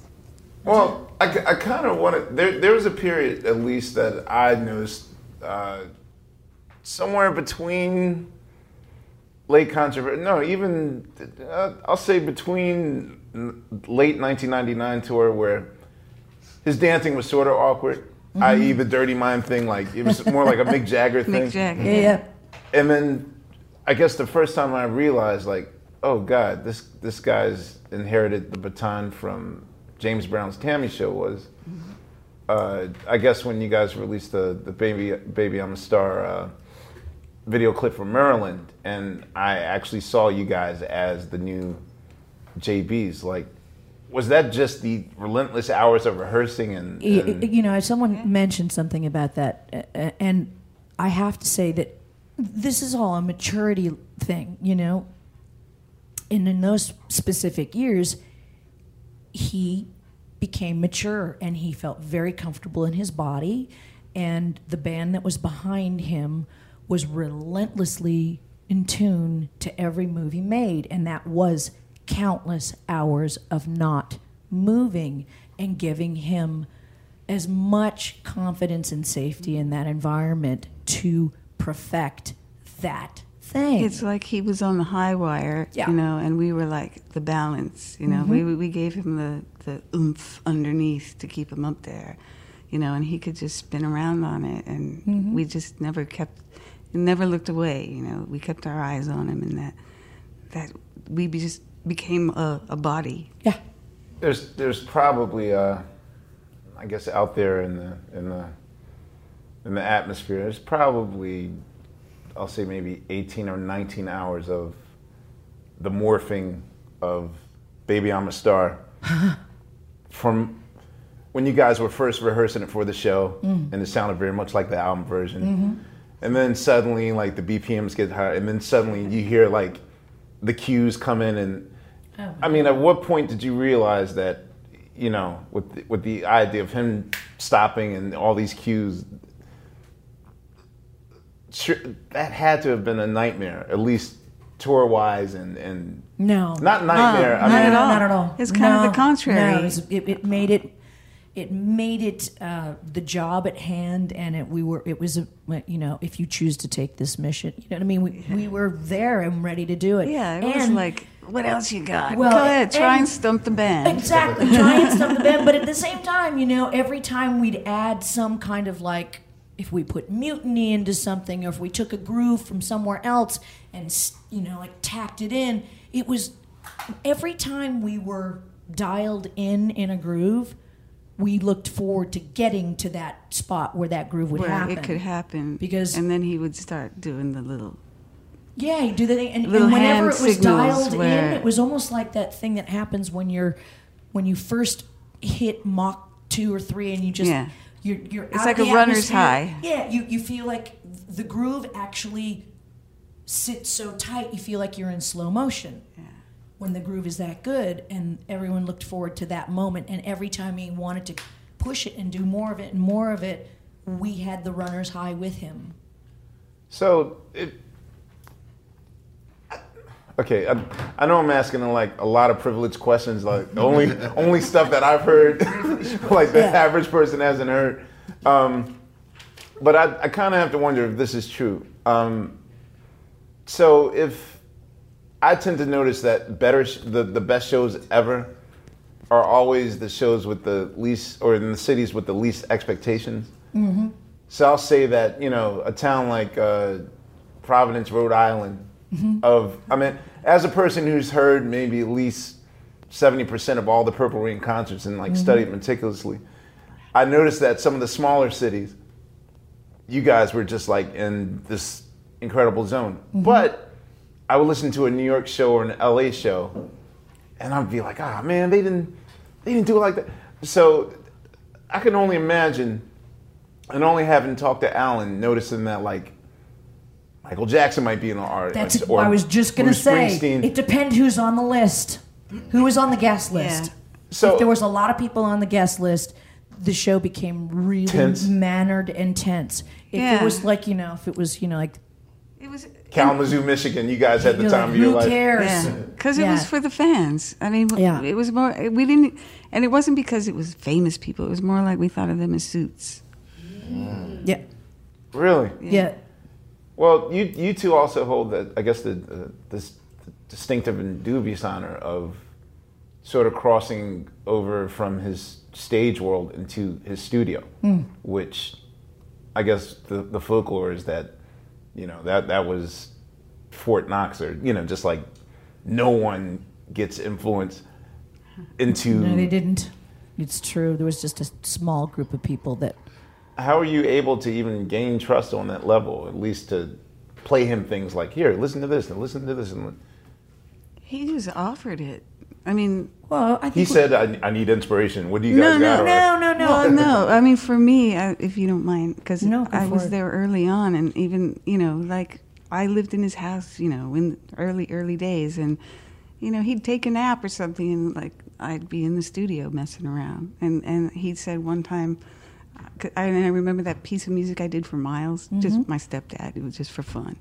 And he was taking a nap, and he was hearing me play and everything, and he was just like, yeah, I had the best dreams, and, you know, that was so beautiful. And so he knew what we had, you know. And wait, can I stop you 1 second? You said the most amazing thing.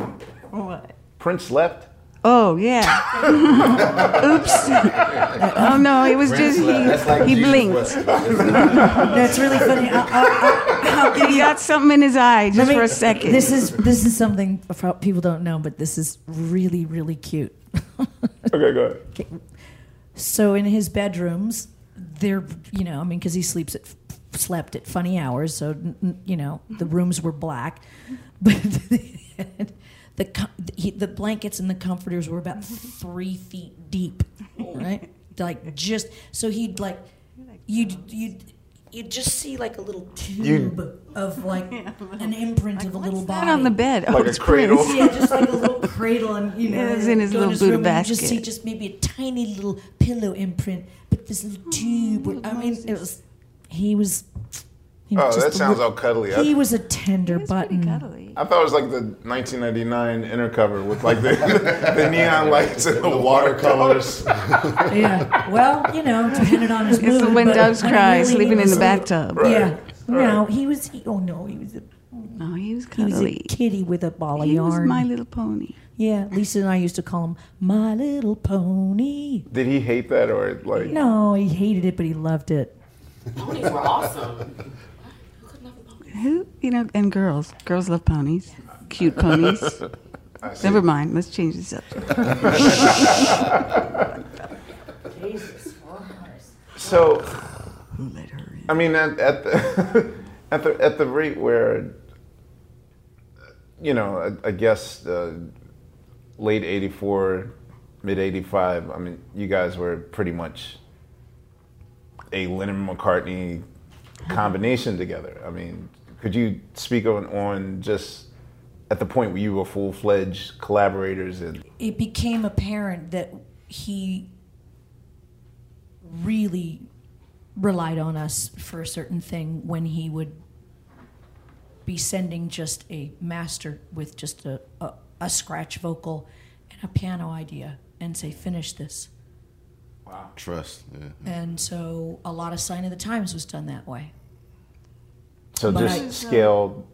He was more, making the movies and getting, he was getting his head into other things. And Strange Relationship was like that, right? Yeah. And what's weird was that you guys weren't using patches. You guys were those. Oh, we played on those were stuff. Middle Eastern, like. Yeah, we would get. Whatever. Her brother was also like a proficient. My brother was with Arabic instruments. So the song "We Can Fuck" was David's song. "Around the World in a Day" was David. Yeah. And his, Arab and Farsi influences. So we use that stuff, That's amazing. Okay, I know in private I always ask about the Japanese run, but that was tough. I guess in the past few months, I guess video has finally surfaced of the smashing of the guitars. Yeah. But you told me when you saw. Yeah. The smashing. I was with me and Lisa and Bobby looked at each other and went, "It's over. It's over." Because why would he destroy? Because he was already pissed. He was pissed anyway. There was something happening, and he was pissed. That sound and check. And there were more people on was... the stage. Like Sheila's band was on the stage. He looked at me a couple times during like, really pivotal sections and said, "Lay out." And when he says "lay out," you're out. It's not good when Prince says, when he says lay out, not on the one or just... Right. When he looks at you and doesn't want you to play, he says, lay out. And when he said it to me, I was like, oh, this is not good. What's going on? And then he looked at Miko and said, turn Miko up. Ooh. And I was like, ooh, there's something happening here. And then when we played Purple Rain that night and he smashed the guitar, I was just, wow, really? Is this happening? I think it's happening. And we got off stage, and I was panicked. I felt it big. And Lisa was like, stop overreacting, da-da-da. And I said, no, I'm telling you, this is it. It's done. We all flew back to our homes. Prince flew back to L.A., had a rental there. It's a funny story. We flew back again, and he called us 2 days later to go to the rental, and pulled us into the room and said, I'm going to be going in a different direction, and I can't ask you guys to wear nippless bras and crotchless panties. Right.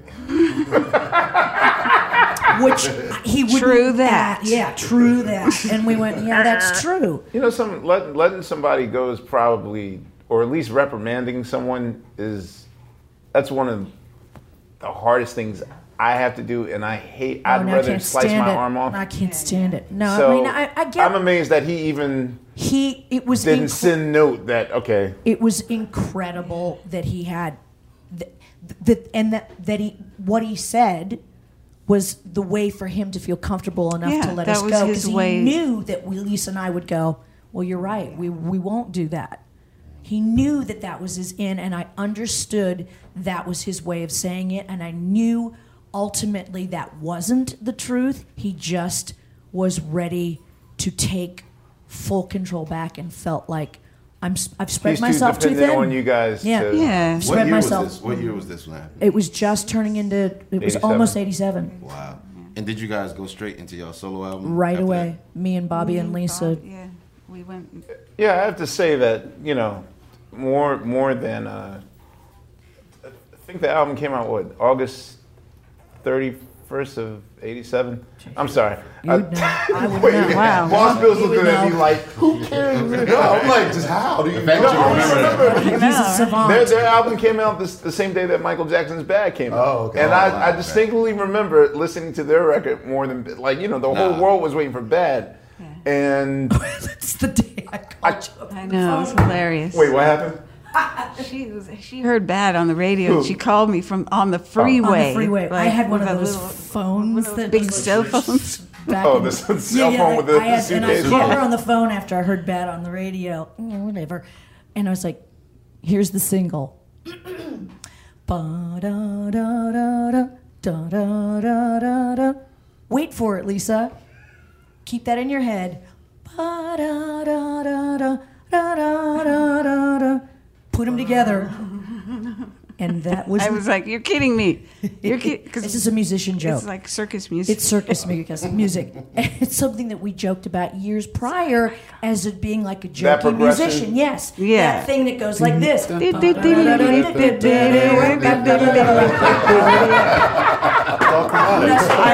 come on. This is the single. And then we were both like, it's a smash. Oh my God. Circus music. Give the people what they want. Exactly. Circus. That's right. Real quick, one or both of you were there for a meeting between Michael and Prince, right? Not me. No, was that, we weren't. Susanna? We weren't Oh, there. Susanna? It's probably Yeah. Susanna. Okay. He came back. No, we were. No, that was different. No, Oh, was that when when Prince got the call to sing on We Are the World. No. No, on Bad. And he's like, the first line is, "Your butt is mine." Okay, who's singing that one? He said that on that interview with Chris Rock. He was like, imagine me saying your blood is mine. Right, Exactly. right? It's Like, not I'm gonna happen. I'm not singing it to you. You're not singing it to me. Me, exactly. That's right. He was like, mm-mm. So how did it feel to, you know, start creating music on your own without his input? But I mean, what were those first few? I've loved everything that you guys have done in your solo, West Wing, like everything. Everything but there's you even is West on Wing point. bootlegs out there, and Wow. with these. That's crazy. Yes, that's funny. That's how obsessive your fan base is. Here's the thing, and I said this at his one of his memorials. Everything that I played then and still play now, I say to myself, I wonder if he'd like it. Really? To this day, I still do it. So he was sort of a measure of my Standard. push and my standards. That's a hell of a standard to have. Yeah. It's an amazing standard to have. Wow. I mean, I'm sure you feel exactly the same way. Hell yeah. I mean, you know, I don't know why no one's just called me out. You guys are just a Revolution karaoke band. No, but I mean, that's... Because you're not. No, you're not. No, but I mean, it's I mean, to me, the You maintained the an aesthetic, identity. You maintained you're an not identity. imitation. You're not an imitation. There are plenty of people out there that are fanatics for him and have emulated and learned everything, and they do not have an identity. There's appreciation and then there's imitation. Exactly. Yeah, right. You know, it's Actually, just, okay, I have to ask, were you guys aware of, okay, I work with a lot of hip hoppers, which, Really? I mean, yeah, I don't know if you Wow, know this, cool. those hip hop kids. I mean, you know, we once had an aesthetic in the 90s, like, you know, no biting allowed, no copying, like, you know, do your own thing individually. Now, like, everything's just derivative of each other. But were you guys aware of the Ready for the Worlds and Oh, but I don't know. As soon as I heard "Oh Sheila," I was like, "Oh my God, here we go, here we go." But the thing is that I feel like I always felt that this wasn't just like, oh, let me copy Prince or whoever. I just feel like, okay, you guys just happen to have the blueprint, and these are the new set of rules. So the way that Cameo made shit and the Commodore, like that was out the window, and now this is the standard. So yeah, it's just like it's like vocalists but now. Were you guys like laughing at like those groups in the early '80s that were like some of them, only some, really, only some. But for the most part, I got it. It's just like everything, Chick singers in the '60s don't sound like chick singers in the '80s. Right. Chick singers now with all that melisma and the mid-range stuff is like, what? Everyone sounds like that now, and that's just standard. Right. So I think it's the that's same just with how everything. it's a human thing, how we evolve, kind of. 100th monkey, you know. Yeah, but were you guys this accepting and this politically correct? No way. We're patient zero. Wow. No, we were cocky. Are you kidding me? Because at one point, until I started hearing the rehearsal tapes, I didn't even know if you guys were even aware of modern music. But then I would hear like rehearsal tapes and hear like, oh, okay, he does know about Talking Heads and. I you know, it's a mixture. I have to say, I'm the. Wendy's always informed. I'm the DJ. I know everything, and when something was good, I pulled him aside immediately. I mean, I played him "Slave to the Rhythm," and said, "You have to listen to what happened with these chords right now." Oh, yeah, we were always right now. right. Steve Lipson. Oh, Steve Lipson. Not Trevor? Trevor. Trevor, yes, co-produced it, And but Bruce Steve Woolley, yeah. Lipson and Bruce Woolley did those. Yeah. And that was important for me to make sure he heard that. When I remember after we had broken the band up and Do the Right Thing had just come out, and Lisa and I went to Minneapolis, and I was a fanatic for the main title song. And the score. Oh, and yeah, I put it on there, and at Paisley, and he. Wait, you were still friends? Yeah. Okay. And he seemed visibly angry at the track. And it was because he was so uneasy, I think, with Chuck D. And the cadence of Chuck's voice being in that lower sort of demanding frequency kind of freaked him out. Very powerful. It didn't seem, it was like, why am I being assaulted with that? Right. And everybody, as soon as it was played in the room, everybody's getting up and dancing. And I think it's like the metal people when they hear Nirvana, they go, "Oh my God, it's changed." And I think that he knew it changed right there. He knew it. Yeah, but he had a different goal, and I think he sometimes maybe found it hard to when the weight would dip, because I mean, come on, Chuck D, that was genius. Oh, what a voice! And he knew it, but it was almost the antithesis of what Prince was trying to do. Like he was aiming at your grandmother now, not at your kids. Chuck D was aiming at the kids. And then Prince came back with "Sexy Motherfucker" and "Housequake." And yeah, it's like I can do that. I'll do that. No, I could fuck you up. Oops. I mean, oftentimes, there's syndromes of people kind of embracing things that they normally would resent in the first place, and then wind up embodying that. I think that's just youth. Yeah. Time goes by and you go, I get it. I totally get it.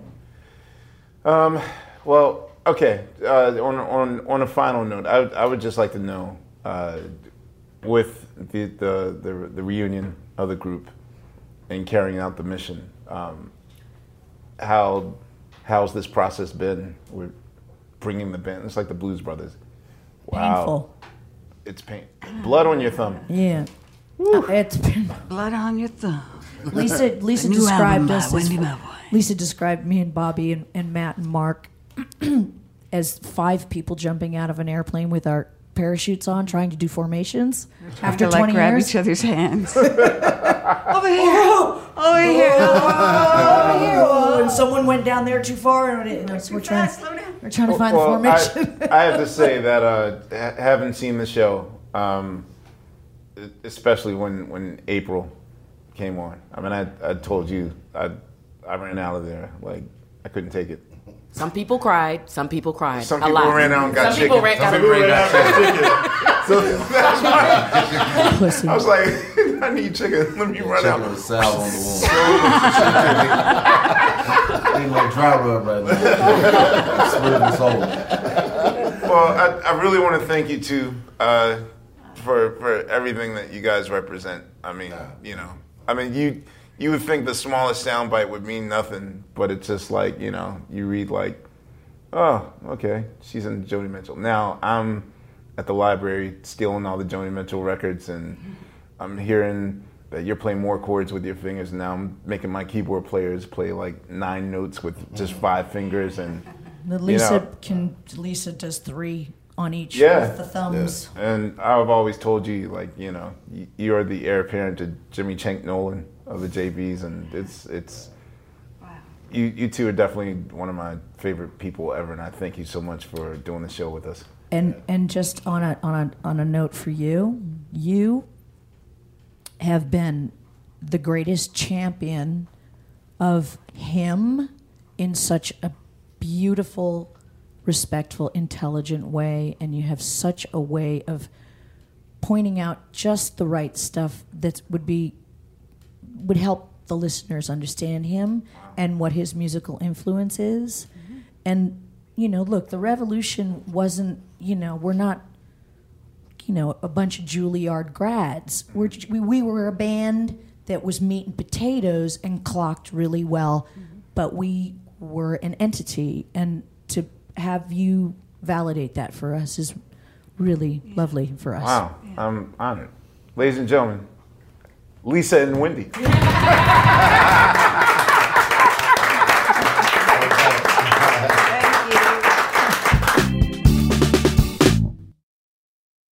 All right, y'all. You know what season it is. 'Tis the season for spring breaking and planning our summer travel. And if you're like me, you're already in your Airbnb app trying to find which spot is right for you. Now, listen, while I'm looking to spend all this money, what I'm not doing is thinking about making money with Airbnb. See, you got to change your mind state. Make the money while you're spending the money. How, you say, Laia, do I make the money? Well, you host at your house. And I know what you're thinking. I mean, my whole house? Well, no, you don't have to do your whole house. I mean, you could do a room or, do the whole house. So make some money while you're spending some money this summer. I'm trying to tell you, your home might be worth more than you think. Find out how much at airbnb.com/host. In the 1980s, Frank Farian was riding high as a successful German music producer, but he was bored. German pop was formulaic, dull, and oh so white. Frank had bigger dreams, American dreams. He wanted to create the kind of music that would rival larger-than-life artists like Michael Jackson or Run DMC. So he assembled a hip-hop duo, 2 once-in-a-lifetime talents who were charismatic, full of sex appeal, and phenomenal dancers. The only problem? One very important element was missing, but Frank knew just how to fix that. Wondery's new podcast, Blame It on the Fame, dives into one of pop music's biggest controversies. Milli Vanilli set the world on fire, but when their adoring fans learned about the infamous lip-syncing, their downfall was swift and brutal. With exclusive interviews from frontman Fab Morvan and his producers Frank Farian and Ingrid Seguí, this podcast takes a fresh look at the exploitation of 2 young Black artists. Follow Blame It on the Fame wherever you get your podcasts. You can listen to Blame It on the Fame early and ad-free by joining Wondery Plus. Have you ever brought your magic to Walt Disney World like, hey, we came to play? Did you tip your tiara to a Creole princess or get goofy officially? Step up like a boss and save the day? Or see what life's like under the tree of life? Did you? If you could. Would you? When we come through, it's true magic. 'Cause we came to play. Bring the magic at Walt Disney World Resort. We're on the road broadcasting from Minneapolis, where we just finished talking to some core members of Prince's former band, The Revolution. Now let's chop it up with Prince's original guitarist, Des Dickerson, and original bassist, Andre Simone. Give it up, ladies and gentlemen. Thank you.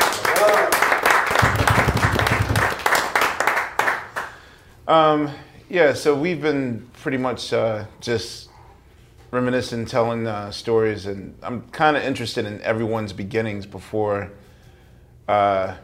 they arrive in Minnesota and sort of develop, I guess, or become a part of the movement that will become the movement that will influence a lot of people. Now, of course, Andre, I know that you're probably key to the very beginnings of Prince's life, as far as his musical movement is.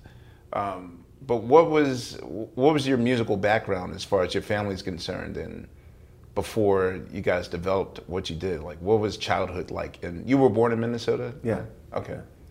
My dad was a musician. That was my musical background. And then my family, my brothers and sisters, I was the youngest of 6. Mm-hmm. And, they all had various musical, tastes. And that had a lot to do with, just my personal kind of perspective on music. So. What did your father play? Bass. Okay. What was the environment like? And Bobby and Fink sort of explained how they grew up in the suburbs of Minnesota, and I didn't realize that there was such a deep music culture here. I mean, as far as them explaining what the folk music was like, but I mean, what area was your father in that? We are the projects. Say no more, brother. Yeah. I speak the language. Keep it 100. Projects are all pretty much all the same all around the country. So, yeah. So I know that, music was very regional. Now with the internet, someone in Siberia can get a reference that came from southern Georgia that, in lightning time. But I mean, how did culture and what was hip and what was not hip, and what was, how did you discern what was what? Well, I mean, again,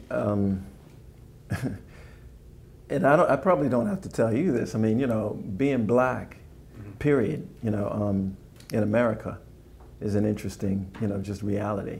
Right. And so being black in a very predominantly white society, and obviously during the time that I was growing up and becoming conscious and understanding what was going on in the world, it's a very, very, moving experience, because music is unbelievable. I mean, because Motown, obviously, mm-hmm. James Brown, and then, obviously, the Beatles and, Jackson 5, a lot of stuff was happening. And a lot of people were saying some very, very interesting stuff, and for, my family was very, very militant and very much, into the community.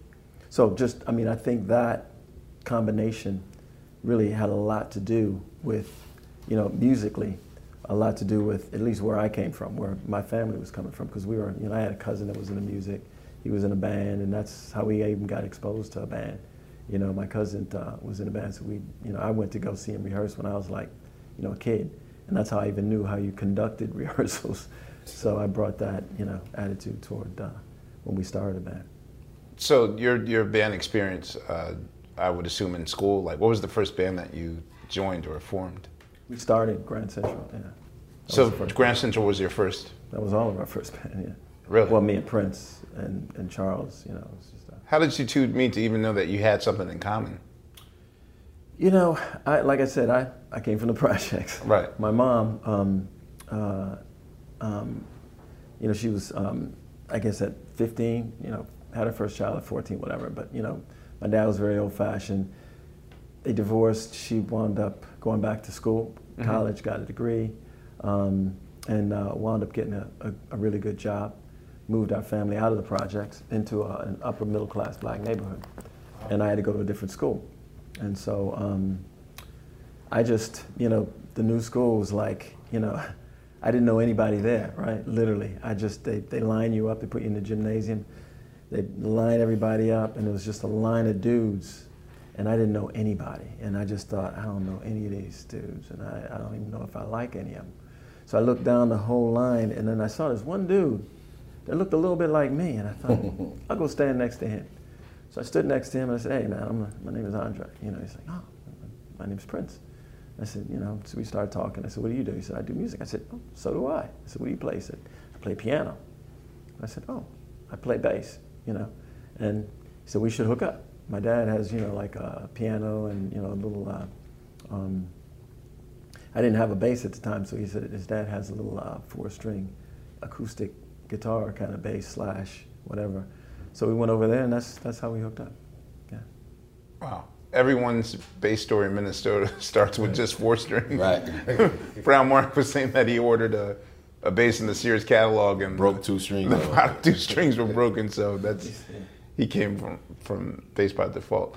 Was the name Prince a usual thing in the 60s? Like, you know, it wasn't John or Thomas or, you know, like.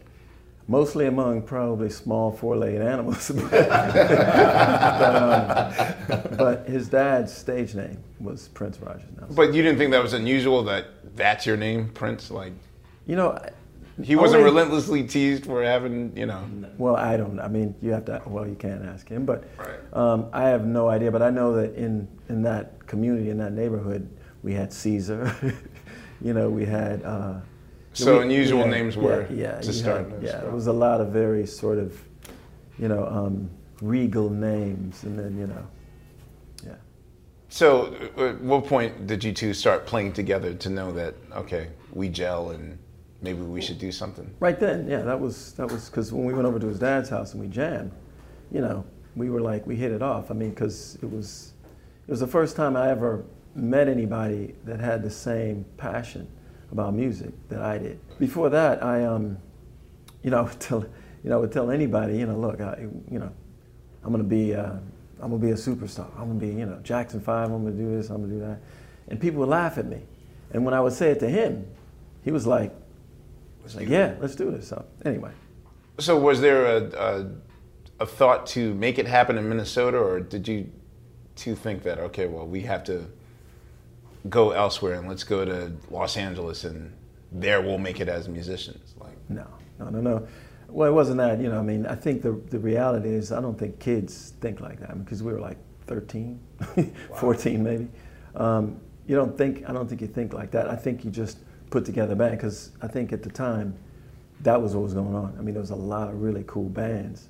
You know, like I said, my cousin was he was a drummer for one of the dopest bands in the city, and he was unbelievable drummer. And then, you know, you had other things like the Elks and stuff like that those were big things for, you know, young kids who want to be musicians. So, but I think you just, you know, the attitude was that you got to start here first. You got to start put a band together, and you start. I mean, you know, Des knows this stuff. I'm sure you did the same thing. You got to put a band together, and then you got to, you know, move from there. So Des, were you born in Minnesota? Like, what's your? I was born in St. Paul.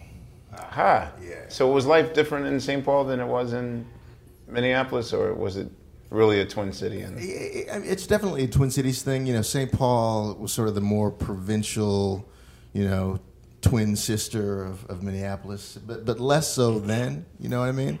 There was a lot more similarity, I think, between the cities then. But my folks had moved up from the South. They were from Clarksville, Tennessee. My dad moved up to go to art school, and then basically courted He chose my Minnesota mom. to? Yeah. Okay. His older brother was at the U of M, and was in his senior year or something. So he brought he was in his doctorate. That's what it was, and he brought my dad up because my dad wanted to come up here to go to art school. So he convinced my mom to marry him, brought her up, and so I was born and raised up here. Really? Yeah. So what's your musical angle, your connection? Like, what was your first moment in discovering music?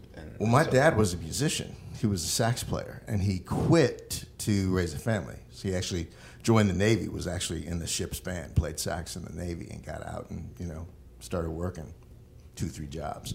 So one of my earliest memories is waking up in the middle of the night hearing music. When my dad was working like sort of second shift post office, he would get off work And I remember one night waking up, hearing music, and kind of creeping halfway down the stairs till I could see what was going on in the living room.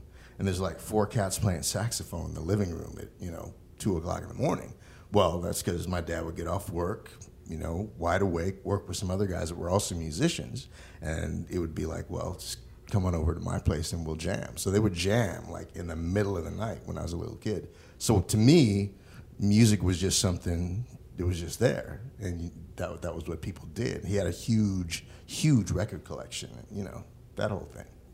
So knowing your history and your vocabulary, and knowing how much of a shredder you are and the rock influence, am I to assume that you chose that particular route to go straight rock to adapt into the environment that you were in, or like did it just naturally speak to you? Like what? It just spoke to me. It chose me. I mean, until I was in 4th grade, we lived in the inner city. Then my dad, he really felt it important to move us out into a better school system. So, but even while we were still, in the hood, it was guitar that spoke to me. I remember going through my dad's record collection, and he had this King Curtis single, and I flipped it over, played the B-side, and it was this raucous, like rock and roll thing, and I was like mesmerized. I mean, I would listen to it over and over again. So I just always felt like rock chose me. I didn't choose it. It was in my DNA somehow, some way. What were the early bands that you joined before? I started a slew of bands. My first one, I was 14 years old, and I had to pay to get in my first gig. We played like the 9th grade dance, junior high, and had to pay to get in to my first gig. But it was like all like Grand Funk Railroad and that whole thing. And the first several bands, because I formed or was in like 9 different bands before the audition at Dell's Tire Mart, all those years later. So, it was always about power trios in the beginning, playing a whole lot of like Black Sabbath and Led Zeppelin and Deep Purple and, anything with long guitar solos in it. Right. That's what it was about.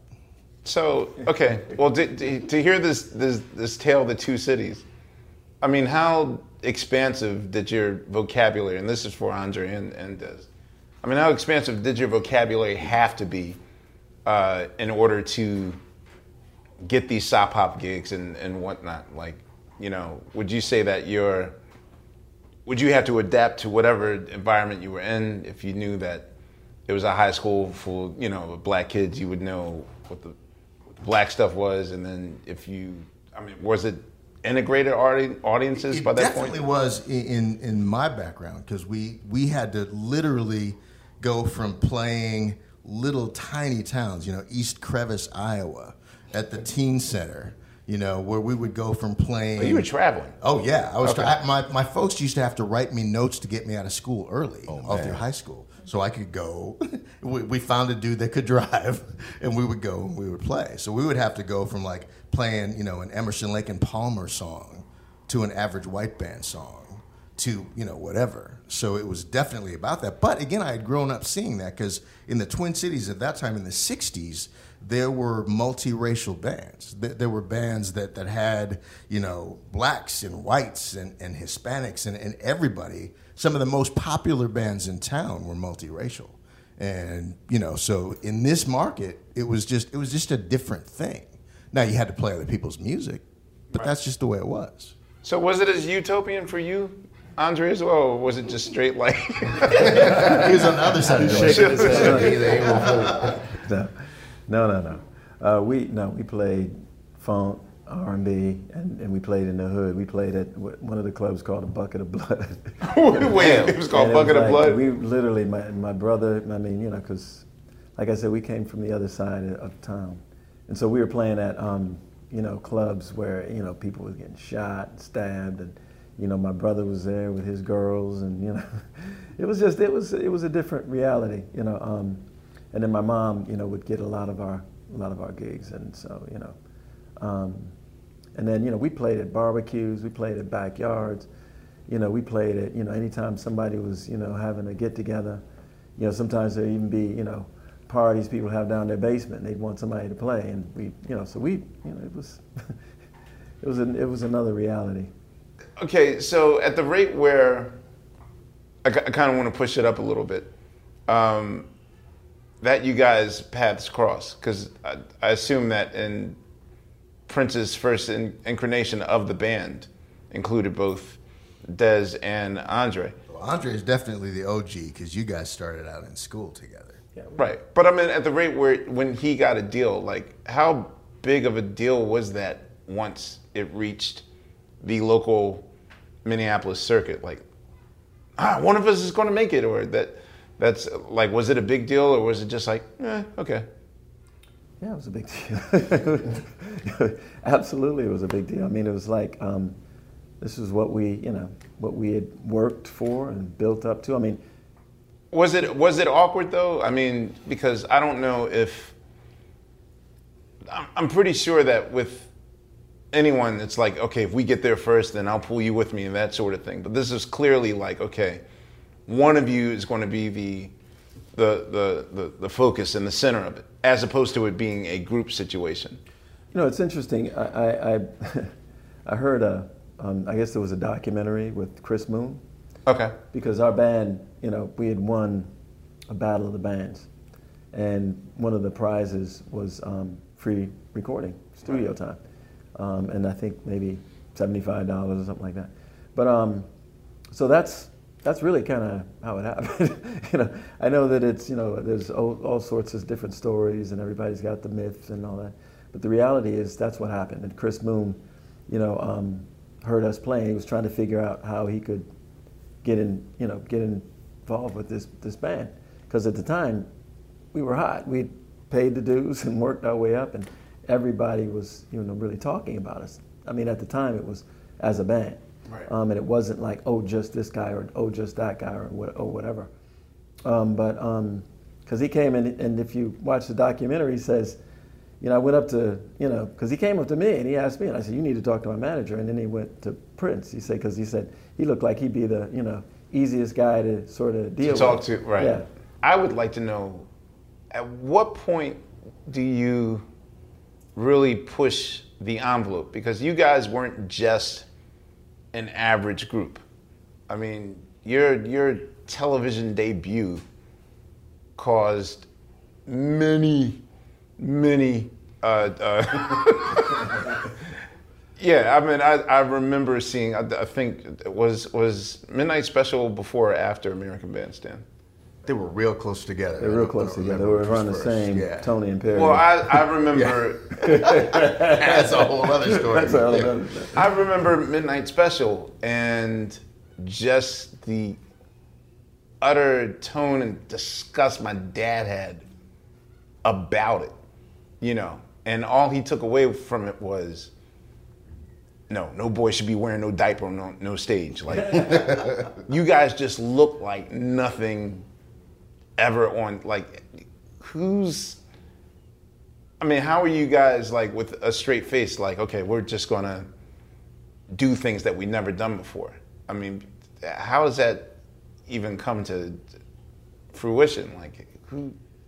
You know, I think a lot of what that sort of natural chemistry between you and Prince when you just first saw each other in school that day, I mean, I think that actually kind of played itself out in the band a lot. Absolutely. Where it wasn't like, you know, we like. So you guys even stood out even in the localization of. Yeah, no, I mean, we were, you know, it's. Like, who was your closest competition band-wise? Nobody. Say that. Who's the distant second? No. I just meant in terms of I'm talking about in terms of Grand Central. What other band would you? Okay, now I know what you mean. Sonny Thompson, their band, they had the most unbelievable band in the city at the time, bar none. I mean, I would go see them. I mean, I was extremely cocky. You know, I was like, my attitude about being a musician, because I really felt like if you really do what you're supposed to do, practice and play and all that kind of stuff, then, you know, you pay the cost to be the boss. So I would talk a lot of trash and just, you know, it was basically in my nature at the time, You know, Prince was a little more laid back, but I was probably the opposite of that. So I was always talking trash. But the one band that I didn't talk, you know, I remember going to one of their gigs, you know, thinking about, I went there specifically to talk trash so that's how I would get gigs.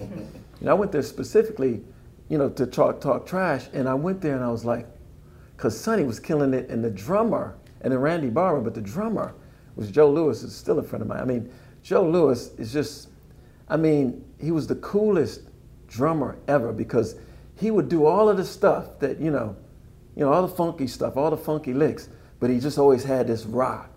And he had this fro, and he just looked like, I mean, it was the 70s, and it was just, he was the epitome of the cool drummer. And so I was just blown, and I went back and said, we got to up our game, you know. And so, and that wasn't even a, you know, distant second, that was like a distant way beyond our whole thing. And that's when I was like, we got to up our game. So anyway. There's one particular project I would like to talk about that never really came to light unless you're deep in the bootleg circle, and that's the Rebels.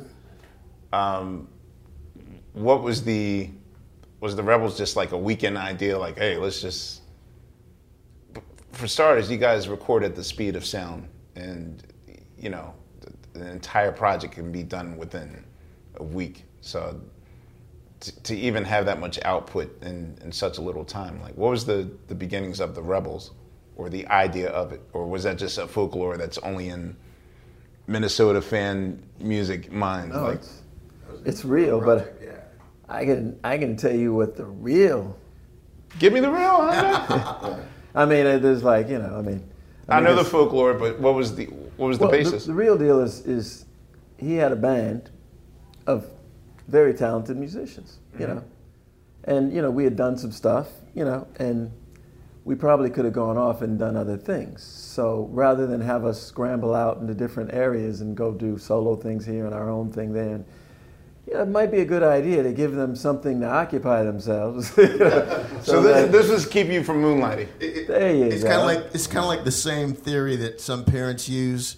Well, we'd rather have you have the party here. We'll get the alcohol and make sure that you don't leave the house. You know, it was kind of one of those controlled chaos. But it was still fun. I mean, you know, we had so much fun. That was, you know, I got to know Dez a whole lot better. And Dez. So why didn't it come out? Dez is one of the funniest dudes on the planet Earth. He kept me in stitch, especially that project. Go ahead. I'm sorry. Yeah. Why didn't it come out? It was a decision that was never really clearly articulated to us, you know what I mean? Which happened from time to time, subsequently. Because those songs were complete. There's at least 5 or 6 that it could have easily been on the Dirty Mind record. Yeah, it was a record, and it had the different personalities of the different members of the band, because everybody wrote stuff and everybody brought things to the table, and that was his vision, was that everybody contribute, you know? So personally, maybe you know something I don't, but I don't know what happened to it. Who all was in this band? Who exactly were the members?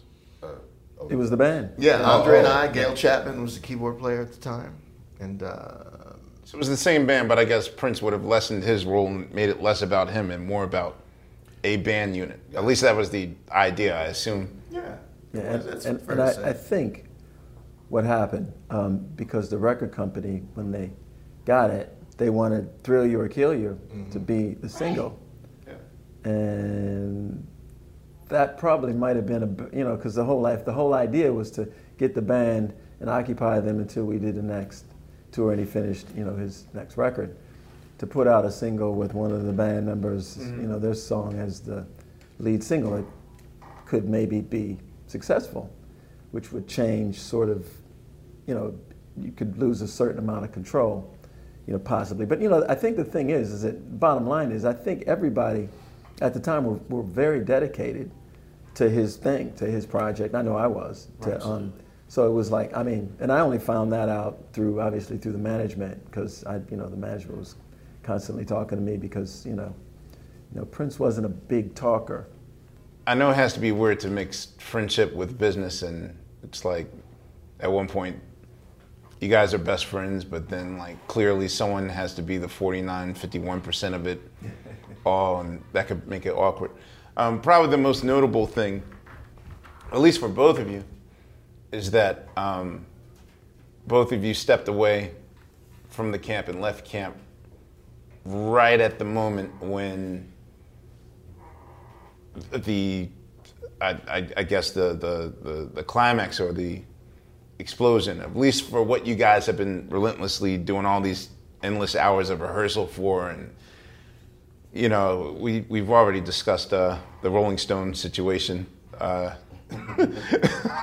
what's happening in LA, and another segment. But at what point, I mean, I'm not saying for regrets or anything like that, but I mean, how hard was the decision, at least for both of you, to step away at the times when you both did, to pursue your own career and your own interest? I mean, for me, it really wasn't hard at all, because the day that I auditioned at Dell's Tire Mart, the infamous 15-minute audition, Prince and I went out in the parking lot. He asked me some very deep, very career-minded questions for a young man of that age, and basically said, you know, he posed it to me this way: would you be willing to come help me do what I do, and then when the time comes, you know, you help me make this thing work, then I'll help you do what you do. So we had a deal from the beginning that at some point I was going to go back to being a frontman, to being a band leader guy. So he came to me after 1999 and said, look, here's the deal. This film, I need a solid 3-year commitment. Do the film. So you wanted to stay till 87. Yeah. Yikes. And at that point in time, I just couldn't get my mind around 3 more years. So the other option was, management will take you on right now, and we'll get you a record deal. You can go do your thing. It just, for me, it really, really felt like I need to do this now. So it was not hard at all. And I was back out on the road within, 4 months. I was out solo shows first, then on the Rebel Yell tour with Billy Idol, a special guest out there. Yeah. I remember that. Dre, I guess it should also be noted, I mean, you've done a lot of work since your exit. Probably the most notable is your production for Jody Watley's first three albums. What was that transition like? And I mean, what was the feeling to, really, really, truly score? I mean, because this wasn't just like, throw it on the wall and see if this, type of, this was really impactful. I mean, it was Grammy nominated, well, it won, Yeah. So what was that just process like? Well, I'd have to agree with that, as it was easy. Easy to leave that situation, not just because it's like, my whole thing was, 3 albums, that should give you enough time for your thing to jump off. And, then I wanted, because I never thought about being in anybody's band. So, and then I did the solo stuff, and I did Space Music, and the record company didn't get it, and they didn't promote it. So I went and said, if you guys aren't going to promote it, why don't you just drop me? They wouldn't drop me. They heard Kelly's Eyes and didn't feel like, yo, this is the shiznit. Yeah. Like And so, but that was it. And so they wouldn't let me off the label, so I quit recording. And so I thought, well, I got to make some money. And I met Jody when I was doing the video for Dance Electric. And, we wound up hanging out. And I was like, you are really, really talented. You should, and she had some stuff that she was working on. And I was like, I'd love to, shoot you some tracks. And I shot her, I think, 5 tracks, and she wrote lyrics to them, and I guess the rest is history. And we started working together. That's amazing. I wish I had more time because I have so much more I want to ask, but I want to thank you, Des and Andre, for being on the show. And we'll be back with Susanna Melvoin. All right, y'all. You know what season it is. 'Tis the season for spring breaking and planning our summer travel. And if you're like me, you're already in your Airbnb app trying to find which spot is right for you. Now, listen, while I'm looking to spend all this money, what I'm not doing is thinking about making money with Airbnb. See, you got to change your mind state. Make the money while you're spending the money. How, you say, Laia, do I make the money? Well, you host at your house. And I know what you're thinking. My whole house? Well, no, you don't have to do your whole house. You could do a room or, do the whole house. So make some money while you're spending some money this summer. I'm trying to tell you, your home might be worth more than you think. Find out how much at airbnb.com/host. In the 1980s, Frank Farian was riding high as a successful German music producer, but he was bored. German pop was formulaic, dull, and oh so white. Frank had bigger dreams, American dreams. He wanted to create the kind of music that would rival larger-than-life artists like Michael Jackson or Run DMC. So he assembled a hip-hop duo, two once-in-a-lifetime talents who were charismatic, full of sex appeal, and phenomenal dancers. The only problem? One very important element was missing, but Frank knew just how to fix that. Wondery's new podcast, Blame It on the Fame, dives into one of pop music's biggest controversies. Milli Vanilli set the world on fire, but when their adoring fans learned about the infamous lip-syncing, their downfall was swift and brutal. With exclusive interviews from frontman Fab Morvan and his producers Frank Farian and Ingrid Seguí, this podcast takes a fresh look at the exploitation of two young Black artists. Follow Blame It on the Fame wherever you get your podcasts. You can listen to Blame It on the Fame early and ad-free by joining Wondery Plus. Have you ever brought your magic to Walt Disney World like, hey, we came to play? Did you tip your tiara to a Creole princess or get goofy officially? Step up like a boss and save the day? Or see what life's like under the tree of life? Did you? If you could. Would you? When we come through, it's true magic. 'Cause we came to play. Bring the magic at Walt Disney World Resort. Wow, what can I say about our next guest? One of my favorite people ever. Can't say enough about Susannah Melvoin, twin sister of Wendy Melvoin and member of The Family, seminal group whose 1985 record had tremendous influence on me, and not to mention just her presence alone has inspired so much life-changing material. Welcome, Susannah Melvoin, to Questlove Supreme. Susanna's pajamas. Yes. Susannah, how are you? I'm good. I have to know, growing up in such a musical family in California, and first of all, do you play any instruments? Because I'm curious about siblings who, where one particular sibling picks up an instrument and the other doesn't. I know that Alan Leeds, his brother, Eric, is a monster saxophonist, but doesn't play instruments himself. Do you play any instruments? Or? Well, I, like many singers, I can play the guitar, I can play piano, but that's not what I do. Okay. So yeah, no, I was, while Wendy was guitar lessons, I was a ballet dancer. And then we were both session singers as kids because of my dad. So, I mean, did you have any desires to become a singer yourself, or were you just happened to have a good singing voice and that was that, and you know? I never thought of anything else, ever. I was terrible in school. I was great in art, and I was horrible in school. And I was thankful that I was like, I don't need to go to school anyway because I have this other thing I want to do, and that's all I know how to do. That's what I do. That's what I was born into. Wendy and I and Eve and Lisa, all of our families grew up together. Our parents were session players, and they were the Wrecking Crew, and we were just in music all the time. We went to schools where you had to play recorder in nursery school, and you had to play violin in second grade, and Wendy and I were in all-state choruses, and it's just that's what we did. And but there was a time when your sister mentioned something when she talked about her first encounter with Prince, and she said it so as a matter of fact that it didn't even hit me to question it. She said we were 13 years old inside of a nightclub, and I'm like, wait, what was the carding policy of? Or y'all that developed physically? I was going to say. Kind of both.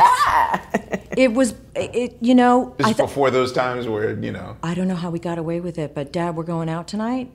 How old are you? 13? Yeah, so-and-so's picking us up. We're going to go to the Starwood. And, oh, you told him the truth. Right, straight up. Oh. Straight up. Like, we're going to the library. No. Dude, I went to church to sneak to see the Thanksgiving Purple Rain show that I got on punishment for. Oh, this was crazy. Wendy and I would go with 13-year-old girls, and we were the only, I don't know how it happened, but Wendy and I were the only girls at 13 who were not going out to do dope, or we were going out to dance. That's all Wendy and I wanted to do. We were kids we were so heavy into disco. We were just such dancers. We were doing the line, we were doing the hustle, we were doing everything. We were doing all this new stuff. We went to school we went to this crazy little art school, and the Jackson 5 had gone to this school. Michael had graduated already, but Randy was in a grade or two ahead of us. And we'd sit in the parking lot and we'd do line dances together and do all the, just crazy. It was all about us dancing, and are you going to go to Xenon's tonight? Are you going to go to blah blah blah? We're going to Starwood on Saturday. Trust is an amazing thing when it works out perfectly. Well, when you got kids that come home and they're not, effed up, and they've just been dancing all night, there's something, and if your kids are sort of straight up, I guess we were, or my father was a knucklehead. But, So did you meet Prince at the same time that Wendy met him, or did you come in later?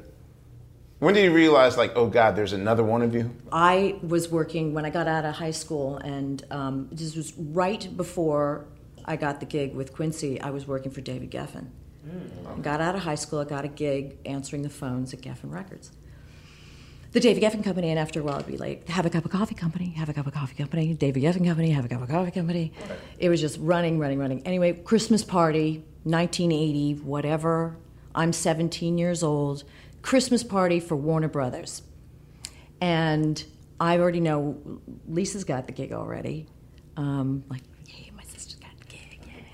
And Wendy and I'd been listening to those records. We'd be dancing at the Starwood to, I Want to Be Your Lover and all of that. We're like, who is this woman?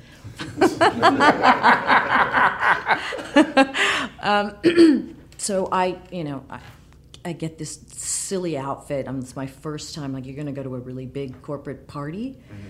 And I just was like, oh, God, I can't believe I'm going to do this. I had my hair permed, and it looked like a poodle, and it would just, like, the whole thing would move at once with the wind.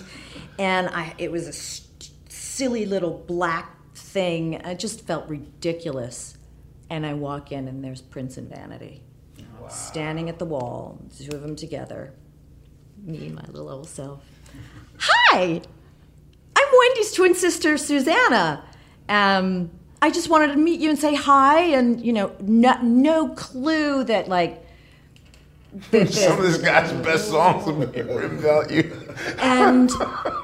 And he gave me that sweet little smile, and he said, "Wendy's your sister, right?" And I said, "Mm-hmm." And I said, "Lisa's my sister too." And he was like, "Oh, mm-hmm." And then Vanity leans down, she grabs my face, and she goes, "Oh, you're so cute. Look how fat your cheeks are." Shade. Look at how fat your cheeks are. And I was like, great. Okay, bye.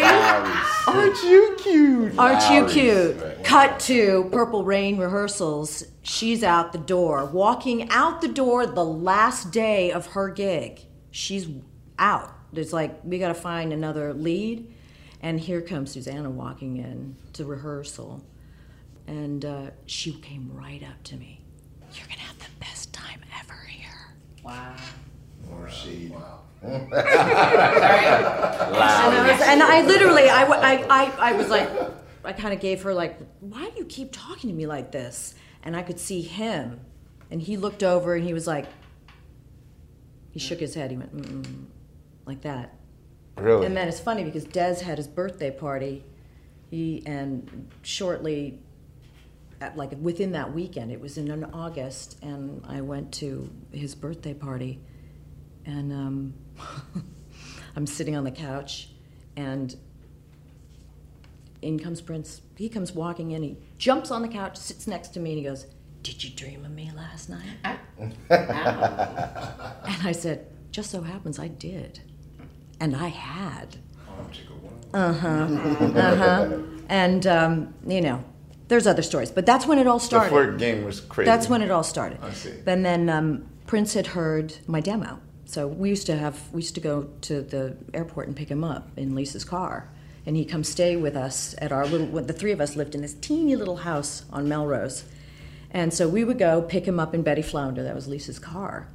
And so it would be Wendy and Lisa, and we'd have, Betty Flounder. And no, Betty was around through all of Purple Rain, and even, you remember Betty Flounder? The car, it was like an old Buick, 57 Buick, salmon colored. So we'd all go to pick up Prince with Betty Flounder. He called her Betty, we were all like in Betty Flounder, and he'd come and stay with us. Wait, I got 2 questions. Huh? I got 2 questions.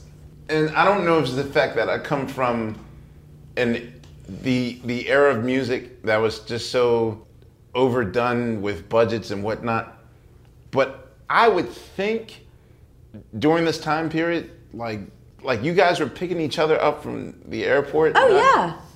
First of all, Prince was taking a plane, because in my head, I'm like, oh. He took a plane by himself. We'd go pick him up at the airport, and he'd come stay with us, and my cats would jump all over him, and he'd be on the couch, and he'd be like, Wendy, get your cats. Would he at least wear a baseball cap or something to... What year was this? Like, what? 84? Wow. 3? So was this post? Three? Is this post Purple Rain? So, okay, so at least in our heads, because I'm thinking, like, this guy cannot step out the door without getting mobbed. Oh. Now, I know that some of that stuff is, what we just saw growing up as kids. No. But he could take the plane and maybe 1 or 2 people be like, oh, there's Prince and... Yeah, particularly with the 3 of us. And I'll pick you up from the airport. We'll be there. What time are you going to be here? And we'd be there and pick him up. And there's no person with a sign like Prince Nelson. Not during this time, no. But I imagine his flying outfit is different from his, you know what I mean? Like his whole look is different. Well, coming his off a whole plane. look was always different. But he was this is a beautiful kid. He was a beautiful kid. I mean, and he would, he'd just wear a vintage old, grandpa coat, and he'd look so beautiful in it. And he'd wear his, his jeans, and he'd wear a, whatever top. I mean, and he'd just come out like that. I mean, it wasn't like, who's that weirdo? It was just like, who's that cutie pie? And he'd be so confident, and he'd be so happy to be coming and hanging. And that was it. I just can't imagine him flying commercial or him sitting all in the time. a Pinto or that sort of thing.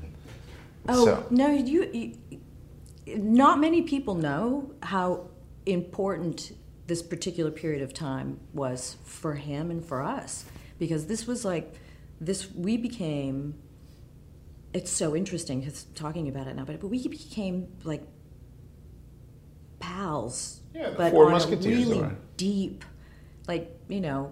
not many people know that, like, he's sleeping on the couch and our cats are running and jumping on him, and he's saying, "Can somebody get the cats off me?"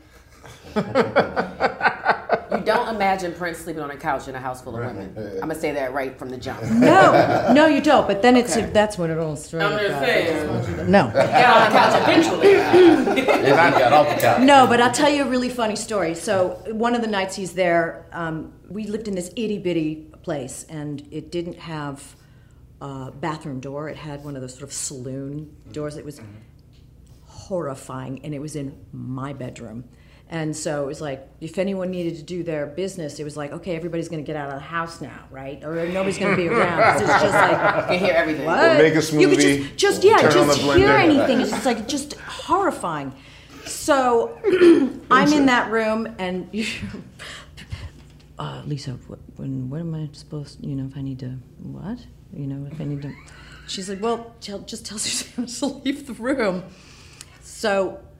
Nothing went further than that, but he did come into my room, and he sat on my bed, and I was on one side of my bed, and I had this really crappy mattress, and it had a huge, huge, deep dent in it, and he went, "You sleep in this thing?"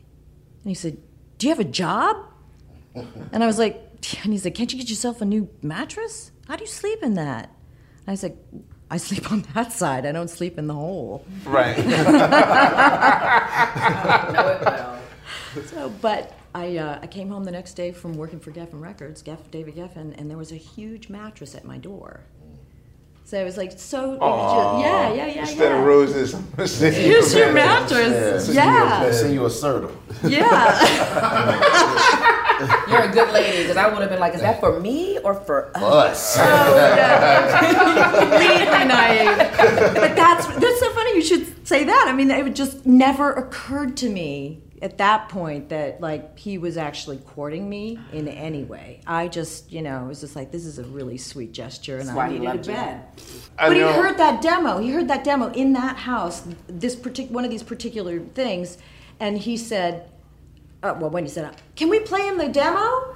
And I said, no, don't play him anything. God, don't play him anything. I was so flipped out because I loved everything he'd done. Mm-hmm. And I was working with Quincy. I was doing session work and, just it wasn't that. Mm-hmm. And he said, I want to hear it. And so I said, okay, I'm leaving the house. So I left the house, came back, and he came right up to me and he said, you want to come and do what we're doing?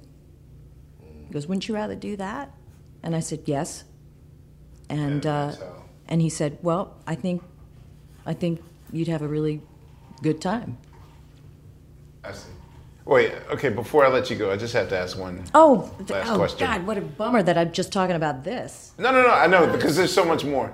But I would like to discuss, I know that he would often communicate with cassettes, which, blows my mind. If I'm in the studio making a song, I'm thinking like, okay, how can this be a hit? I'm not just gonna make like a song aimed at one person, and that's it. Instead of us talking out a problem or whatever, like, here's the thing. Mm-hmm. How many cassettes have you received of like just stuff where like, here, this is for you, like of just custom made songs? Because that to me is an amazing art too.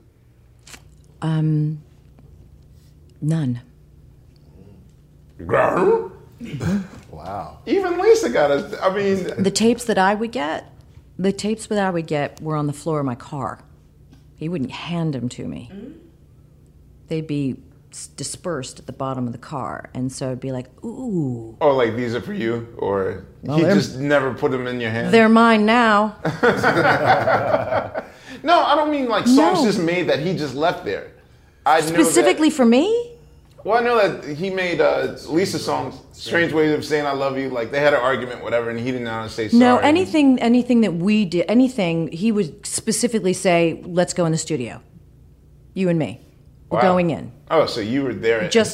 We're going in, you and I, we're going in, and then you're going to hang here until I'm ready to have you come and sing your vocal, and this is what we're doing, and this is what I'm thinking about, and then that would be it. And then we'd listen to everything together in the car. And that would go on for days and days, and then we'd go in and do more overdubs, or it'd just be like that. But it wasn't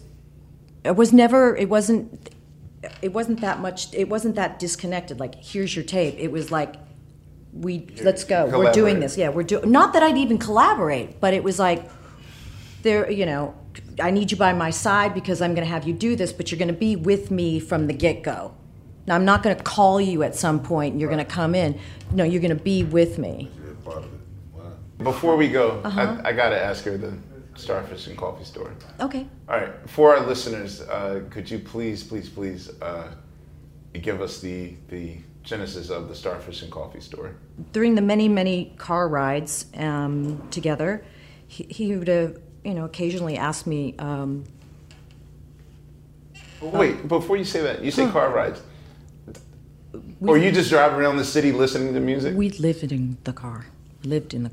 We would drive everywhere for any reason, all the time, from vanilla milkshakes to going to Minnehaha Falls and drinking that milkshake, then getting back in the car, listening to our music, and talking. Going to the lake, sitting at the lake, going back in the car, listening to more music. So it wasn't weird to listen to his own music? No, because he wasn't listening to it like, listen how badass I am, although I'm sure he was doing that. It was work. Like, we're listening to it, does it sound right? What's it sound like in the car when we put something else on? And there were times when we would listen to other records, and it was the kind of records that he'd never heard before that, I had introduced him to, or Wendy and Lisa had introduced him to. And so we would listen to those records and, sonically, and, the audio, became audio files, like how does it sound and what was going on with those records. So, but there were many of those rides, and we would talk about our histories and our secrets, and what was it like here, and what'd you do with that, and I'm going to take you over to where I grew up, and what was it for you guys? And I would tell him about this one story about this girl, Cynthia Rose, who Wendy and I were in school with from nursery school up into 6th grade. And back in this particular time, nobody knew what autism was, but she was an incredible, just the most extraordinary girl. And he would ask me on occasion, like, tell me about Cynthia, tell me about this story. And so I'd tell him, and we'd laugh because I would get to the part where she would say, she'd rock back and forth. And she was like, what'd you have for breakfast this morning, Cynthia? She was like, I had starfish and pee-pee.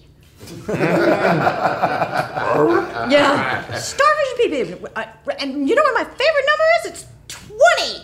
And this was on for years, and I loved her. I thought she was the sweetest kook ever. And, I just like that it was just, anyway.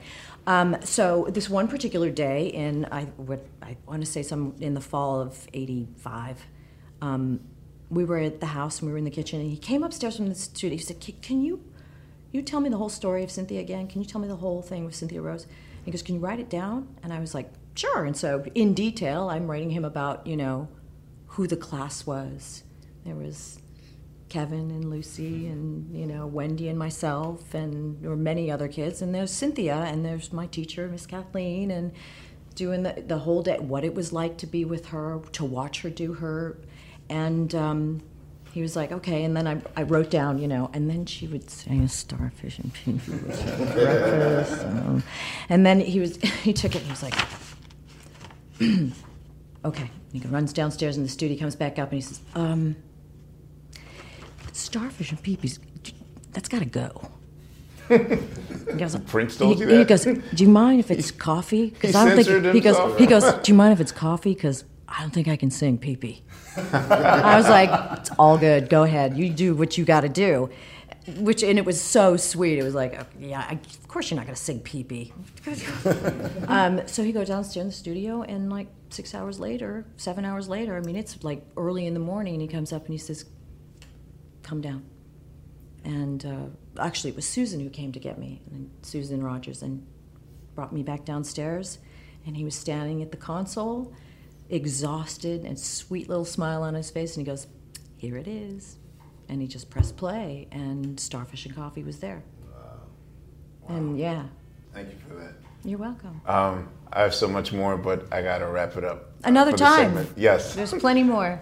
Susanna Melvoin, thank you so much. Thank you. I have to say, that was an edumacation. We learned a lot about Minnesota and what it had to offer, and yeah, that was like a PhD. That was a doctorate course in all things Prince, Minnesota. Like, I don't think we needed was Kirby Puckett and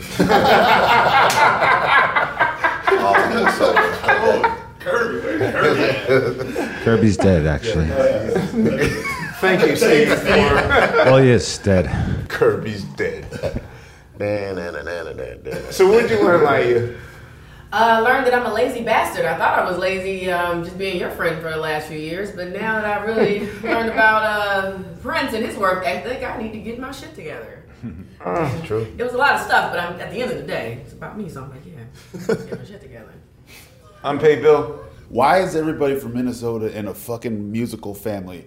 Every one of them was like, my dad played the bass, my mom did this, and I was just like, my parents are doctors. Like I thought to myself, I was wondering like what it would be like to grow up in, because you did grow up in a musical family, and like what that's like and how that, because like music wasn't in my house. I didn't live in that world. Like I had to go find it myself. It wasn't on me. Like I didn't learn it at church. I didn't do anything. But anyway, I don't know. It just I just think that's music. The way they were presenting it was like music was like an option. In my case, like I don't know if my mom was probably Jedi mind tricking me into music to keep me off the streets, really to keep me from getting my ass whooped by the neighborhood kids. Well, like Wendy and Susanna growing up in like the Wrecking Crew house, like it was that wasn't an option. Yeah, that it was just what felt was. like options. Well, I'm amazed that they told the truth. Like, we're going nightclub. Yeah, that was good. Yeah, that was. And the fact you had parents that would be cool enough to be, you know. I mean, I worked in the nightclub, but I mean, you know, my parents, like, they put me in the nightclub to keep an eye on me, to keep me from wanting to go to the nightclub, which, you know, didn't work. Another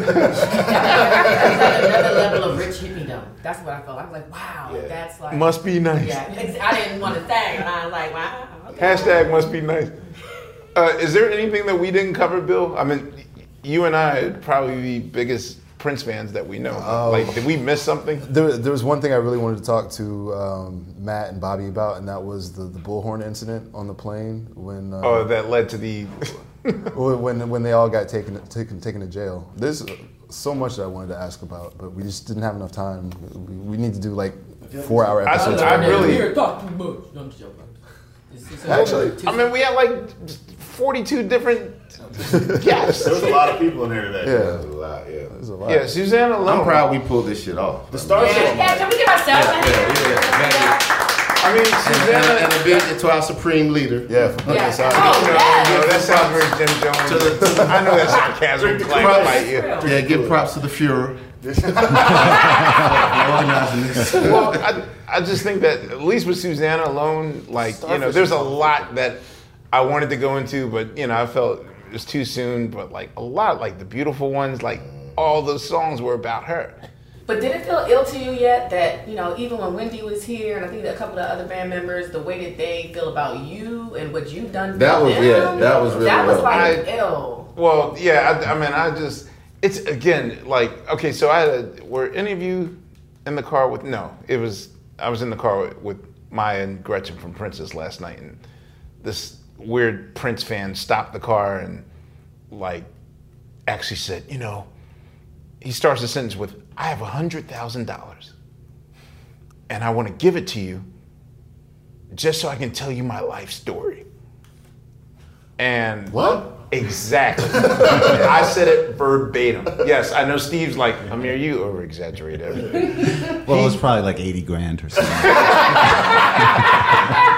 Steve's like, why didn't you take $100,000, man? No, and it just hit me like, yo, Prince has the weirdest, even in watching that audience, when we went to see the Revolution show, he has the weirdest looking audience. I just might have been arm's length with my audience as well if that were my fan base. I'm not saying anything. You didn't like the onesie? Yeah, I was saying the onesie guy. With the hoodie, with the Prince. There was a guy with a onesie with like all these images of Prince all over his body.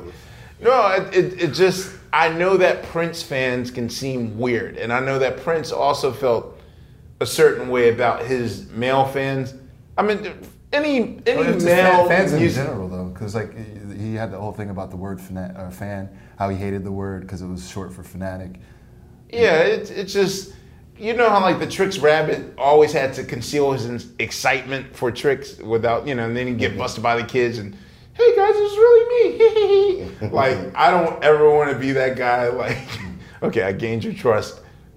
Let me not let you know. Like, the only indication that they really have gotten that it's like, oh, Amir, his level of fandom might be average, you know, more than the average person, was just like the demos I started pulling up. You think that's it? In their presence.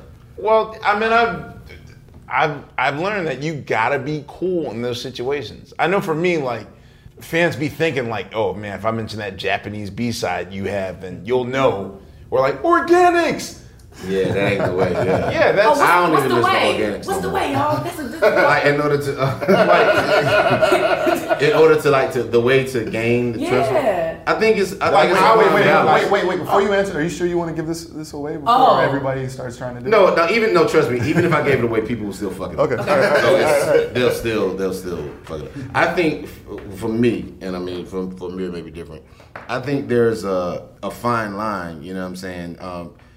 For me is if I meet quote unquote a fan, the last thing I want to talk about is music, and I think this is just something for, you know, whatever person you're meeting in that field, you know what I'm saying, if it's you know, if they're actors, sports people, whatever, that person has been talking about what they do all day, every day. You know what I'm saying? If I'm Michael Jordan, you know what I mean, I don't want to talk about basketball. You know what I'm saying? Right. Kirby Puckett. Okay, well, if I'm Kirby Puckett, I don't want to talk about, he's dead. Yeah.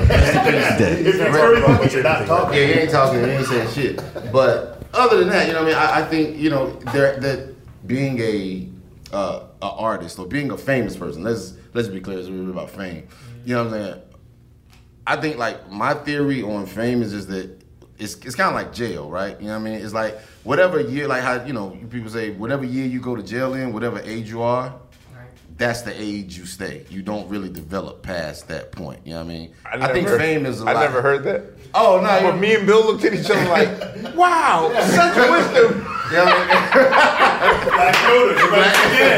I mean? You strike again, Fonte. Nah, but so it's like, I think fame's the same way. I think whatever year, however age you are, that when you pop, like when you just become the man or the woman, whatever, that's you kind of live in a state of arrested development. So to me, the thing that is most endearing is when you meet people and they just talk to you just like regular fucking people. You know what I'm saying? Like, I don't want politics. Like, yo, Fonte, you see that poster? Yeah, or whatever. Like, yo, you see that shit on Instagram? Right. Did you see the twerking chick? Like, we can just talk about just regular shit. You know what I mean? But it's weird. But that's a hard middle to do because I have people in my life that do the opposite. Like, Amir, I'm gonna let you know you ain't shit, just to let you know I ain't one of them people. I got you. Yeah. And then they gotta go too. What are those people? The people that try to just take it too far, like just to be. Well, somebody gotta be in your life to keep you humble. You already famous. Yeah, but that's being super obvious that it's an issue, but you're doing like I have probably this room is as normal as it gets. Yeah, I mean, that's why I'm not saying I gathered you here like a master plan, like. But you did. It's all right. Please get your Kool-Aid on the way out. Yeah. Right. Amir strikes again. Jim Jones. Put on your Nike Cortezes. Steve, what did you learn? Too soon, man. Were they all wearing purple too? I think they were. That's some Hale Bob shit. Okay. Right. Wait, did they take that Nike off the marketplace because of? Nah, the Cortez. I think they might have went up in sales actually. Death causes everything else to spike. You know. Well, we owe a thank you to Sugar Steve. You were a little silent this episode. Oh yeah. For pulling this together, man. Shout out to Henley Audio of Minneapolis. Yes. Thank you. Andrew Henley, great job. Thank you. Because I'll be honest, I thought we were all just going to have to turn on our iPhones. That was my first plan when you said this. Yeah, I said everybody bring an iPhone. I thought it was interesting. Everybody who we interviewed, you were sort of pressing them on when Prince would make them, stand there and loop some music for an hour or 2 hours, whatever, while he practices dancing. And nobody seemed to resent any of that. Everybody saw that there was a purpose behind it, and they kind of took pride in it. And like, if you told me I'm going to play drums for 4 hours, you just sit there and watch me or whatever. I'd be like, you're fucking crazy. But, everybody seemed to see the method to his madness, Yeah. So that was pretty cool. Wow. Play drums while I dance. Just go ahead. just go ahead. I'll be over here dancing. And go in the hotel kitchen, make me a sandwich. Yeah, I'm gonna make on my splits. All right. Well, this is an amazing episode of Questlove Supreme. Hope you guys join us next time. On behalf of Questlove, Fonte, Bill, both unpaid, and Boss Bill, Laia, and Steve, hope you join us next Wednesday for another episode. I guess 1 p.m. and 10 a.m. Pacific Standard Time. Pacific. Yes. Pacific Standard Time. Pacific time. This is Questlove signing off. Questlove Supreme. Thank you very much. Questlove Supreme is a production of iHeartRadio. This classic episode was produced by the team at Pandora.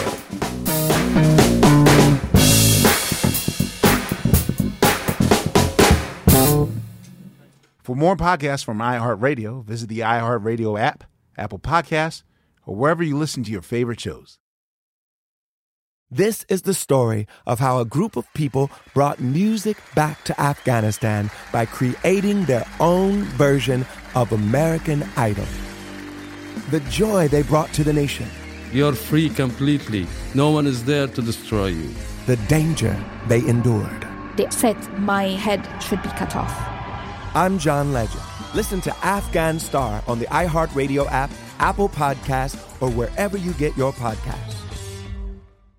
Hi, I'm Michael Rappaport. And I'm Kibi Rappaport. And together we're hosting Rappaport's Reality Podcast. We have a passion for reality TV, and we're inviting you into our living room. We're dissecting the drama, and we're giving praise to the single greatest form of entertainment on television today. That is right. Reality TV is the greatest form of entertainment on television today. Listen to Rappaport's Reality with me, Kibi Rappaport. And me, Michael Rappaport, on the iHeartRadio app, Apple Podcast, or wherever you get your podcast.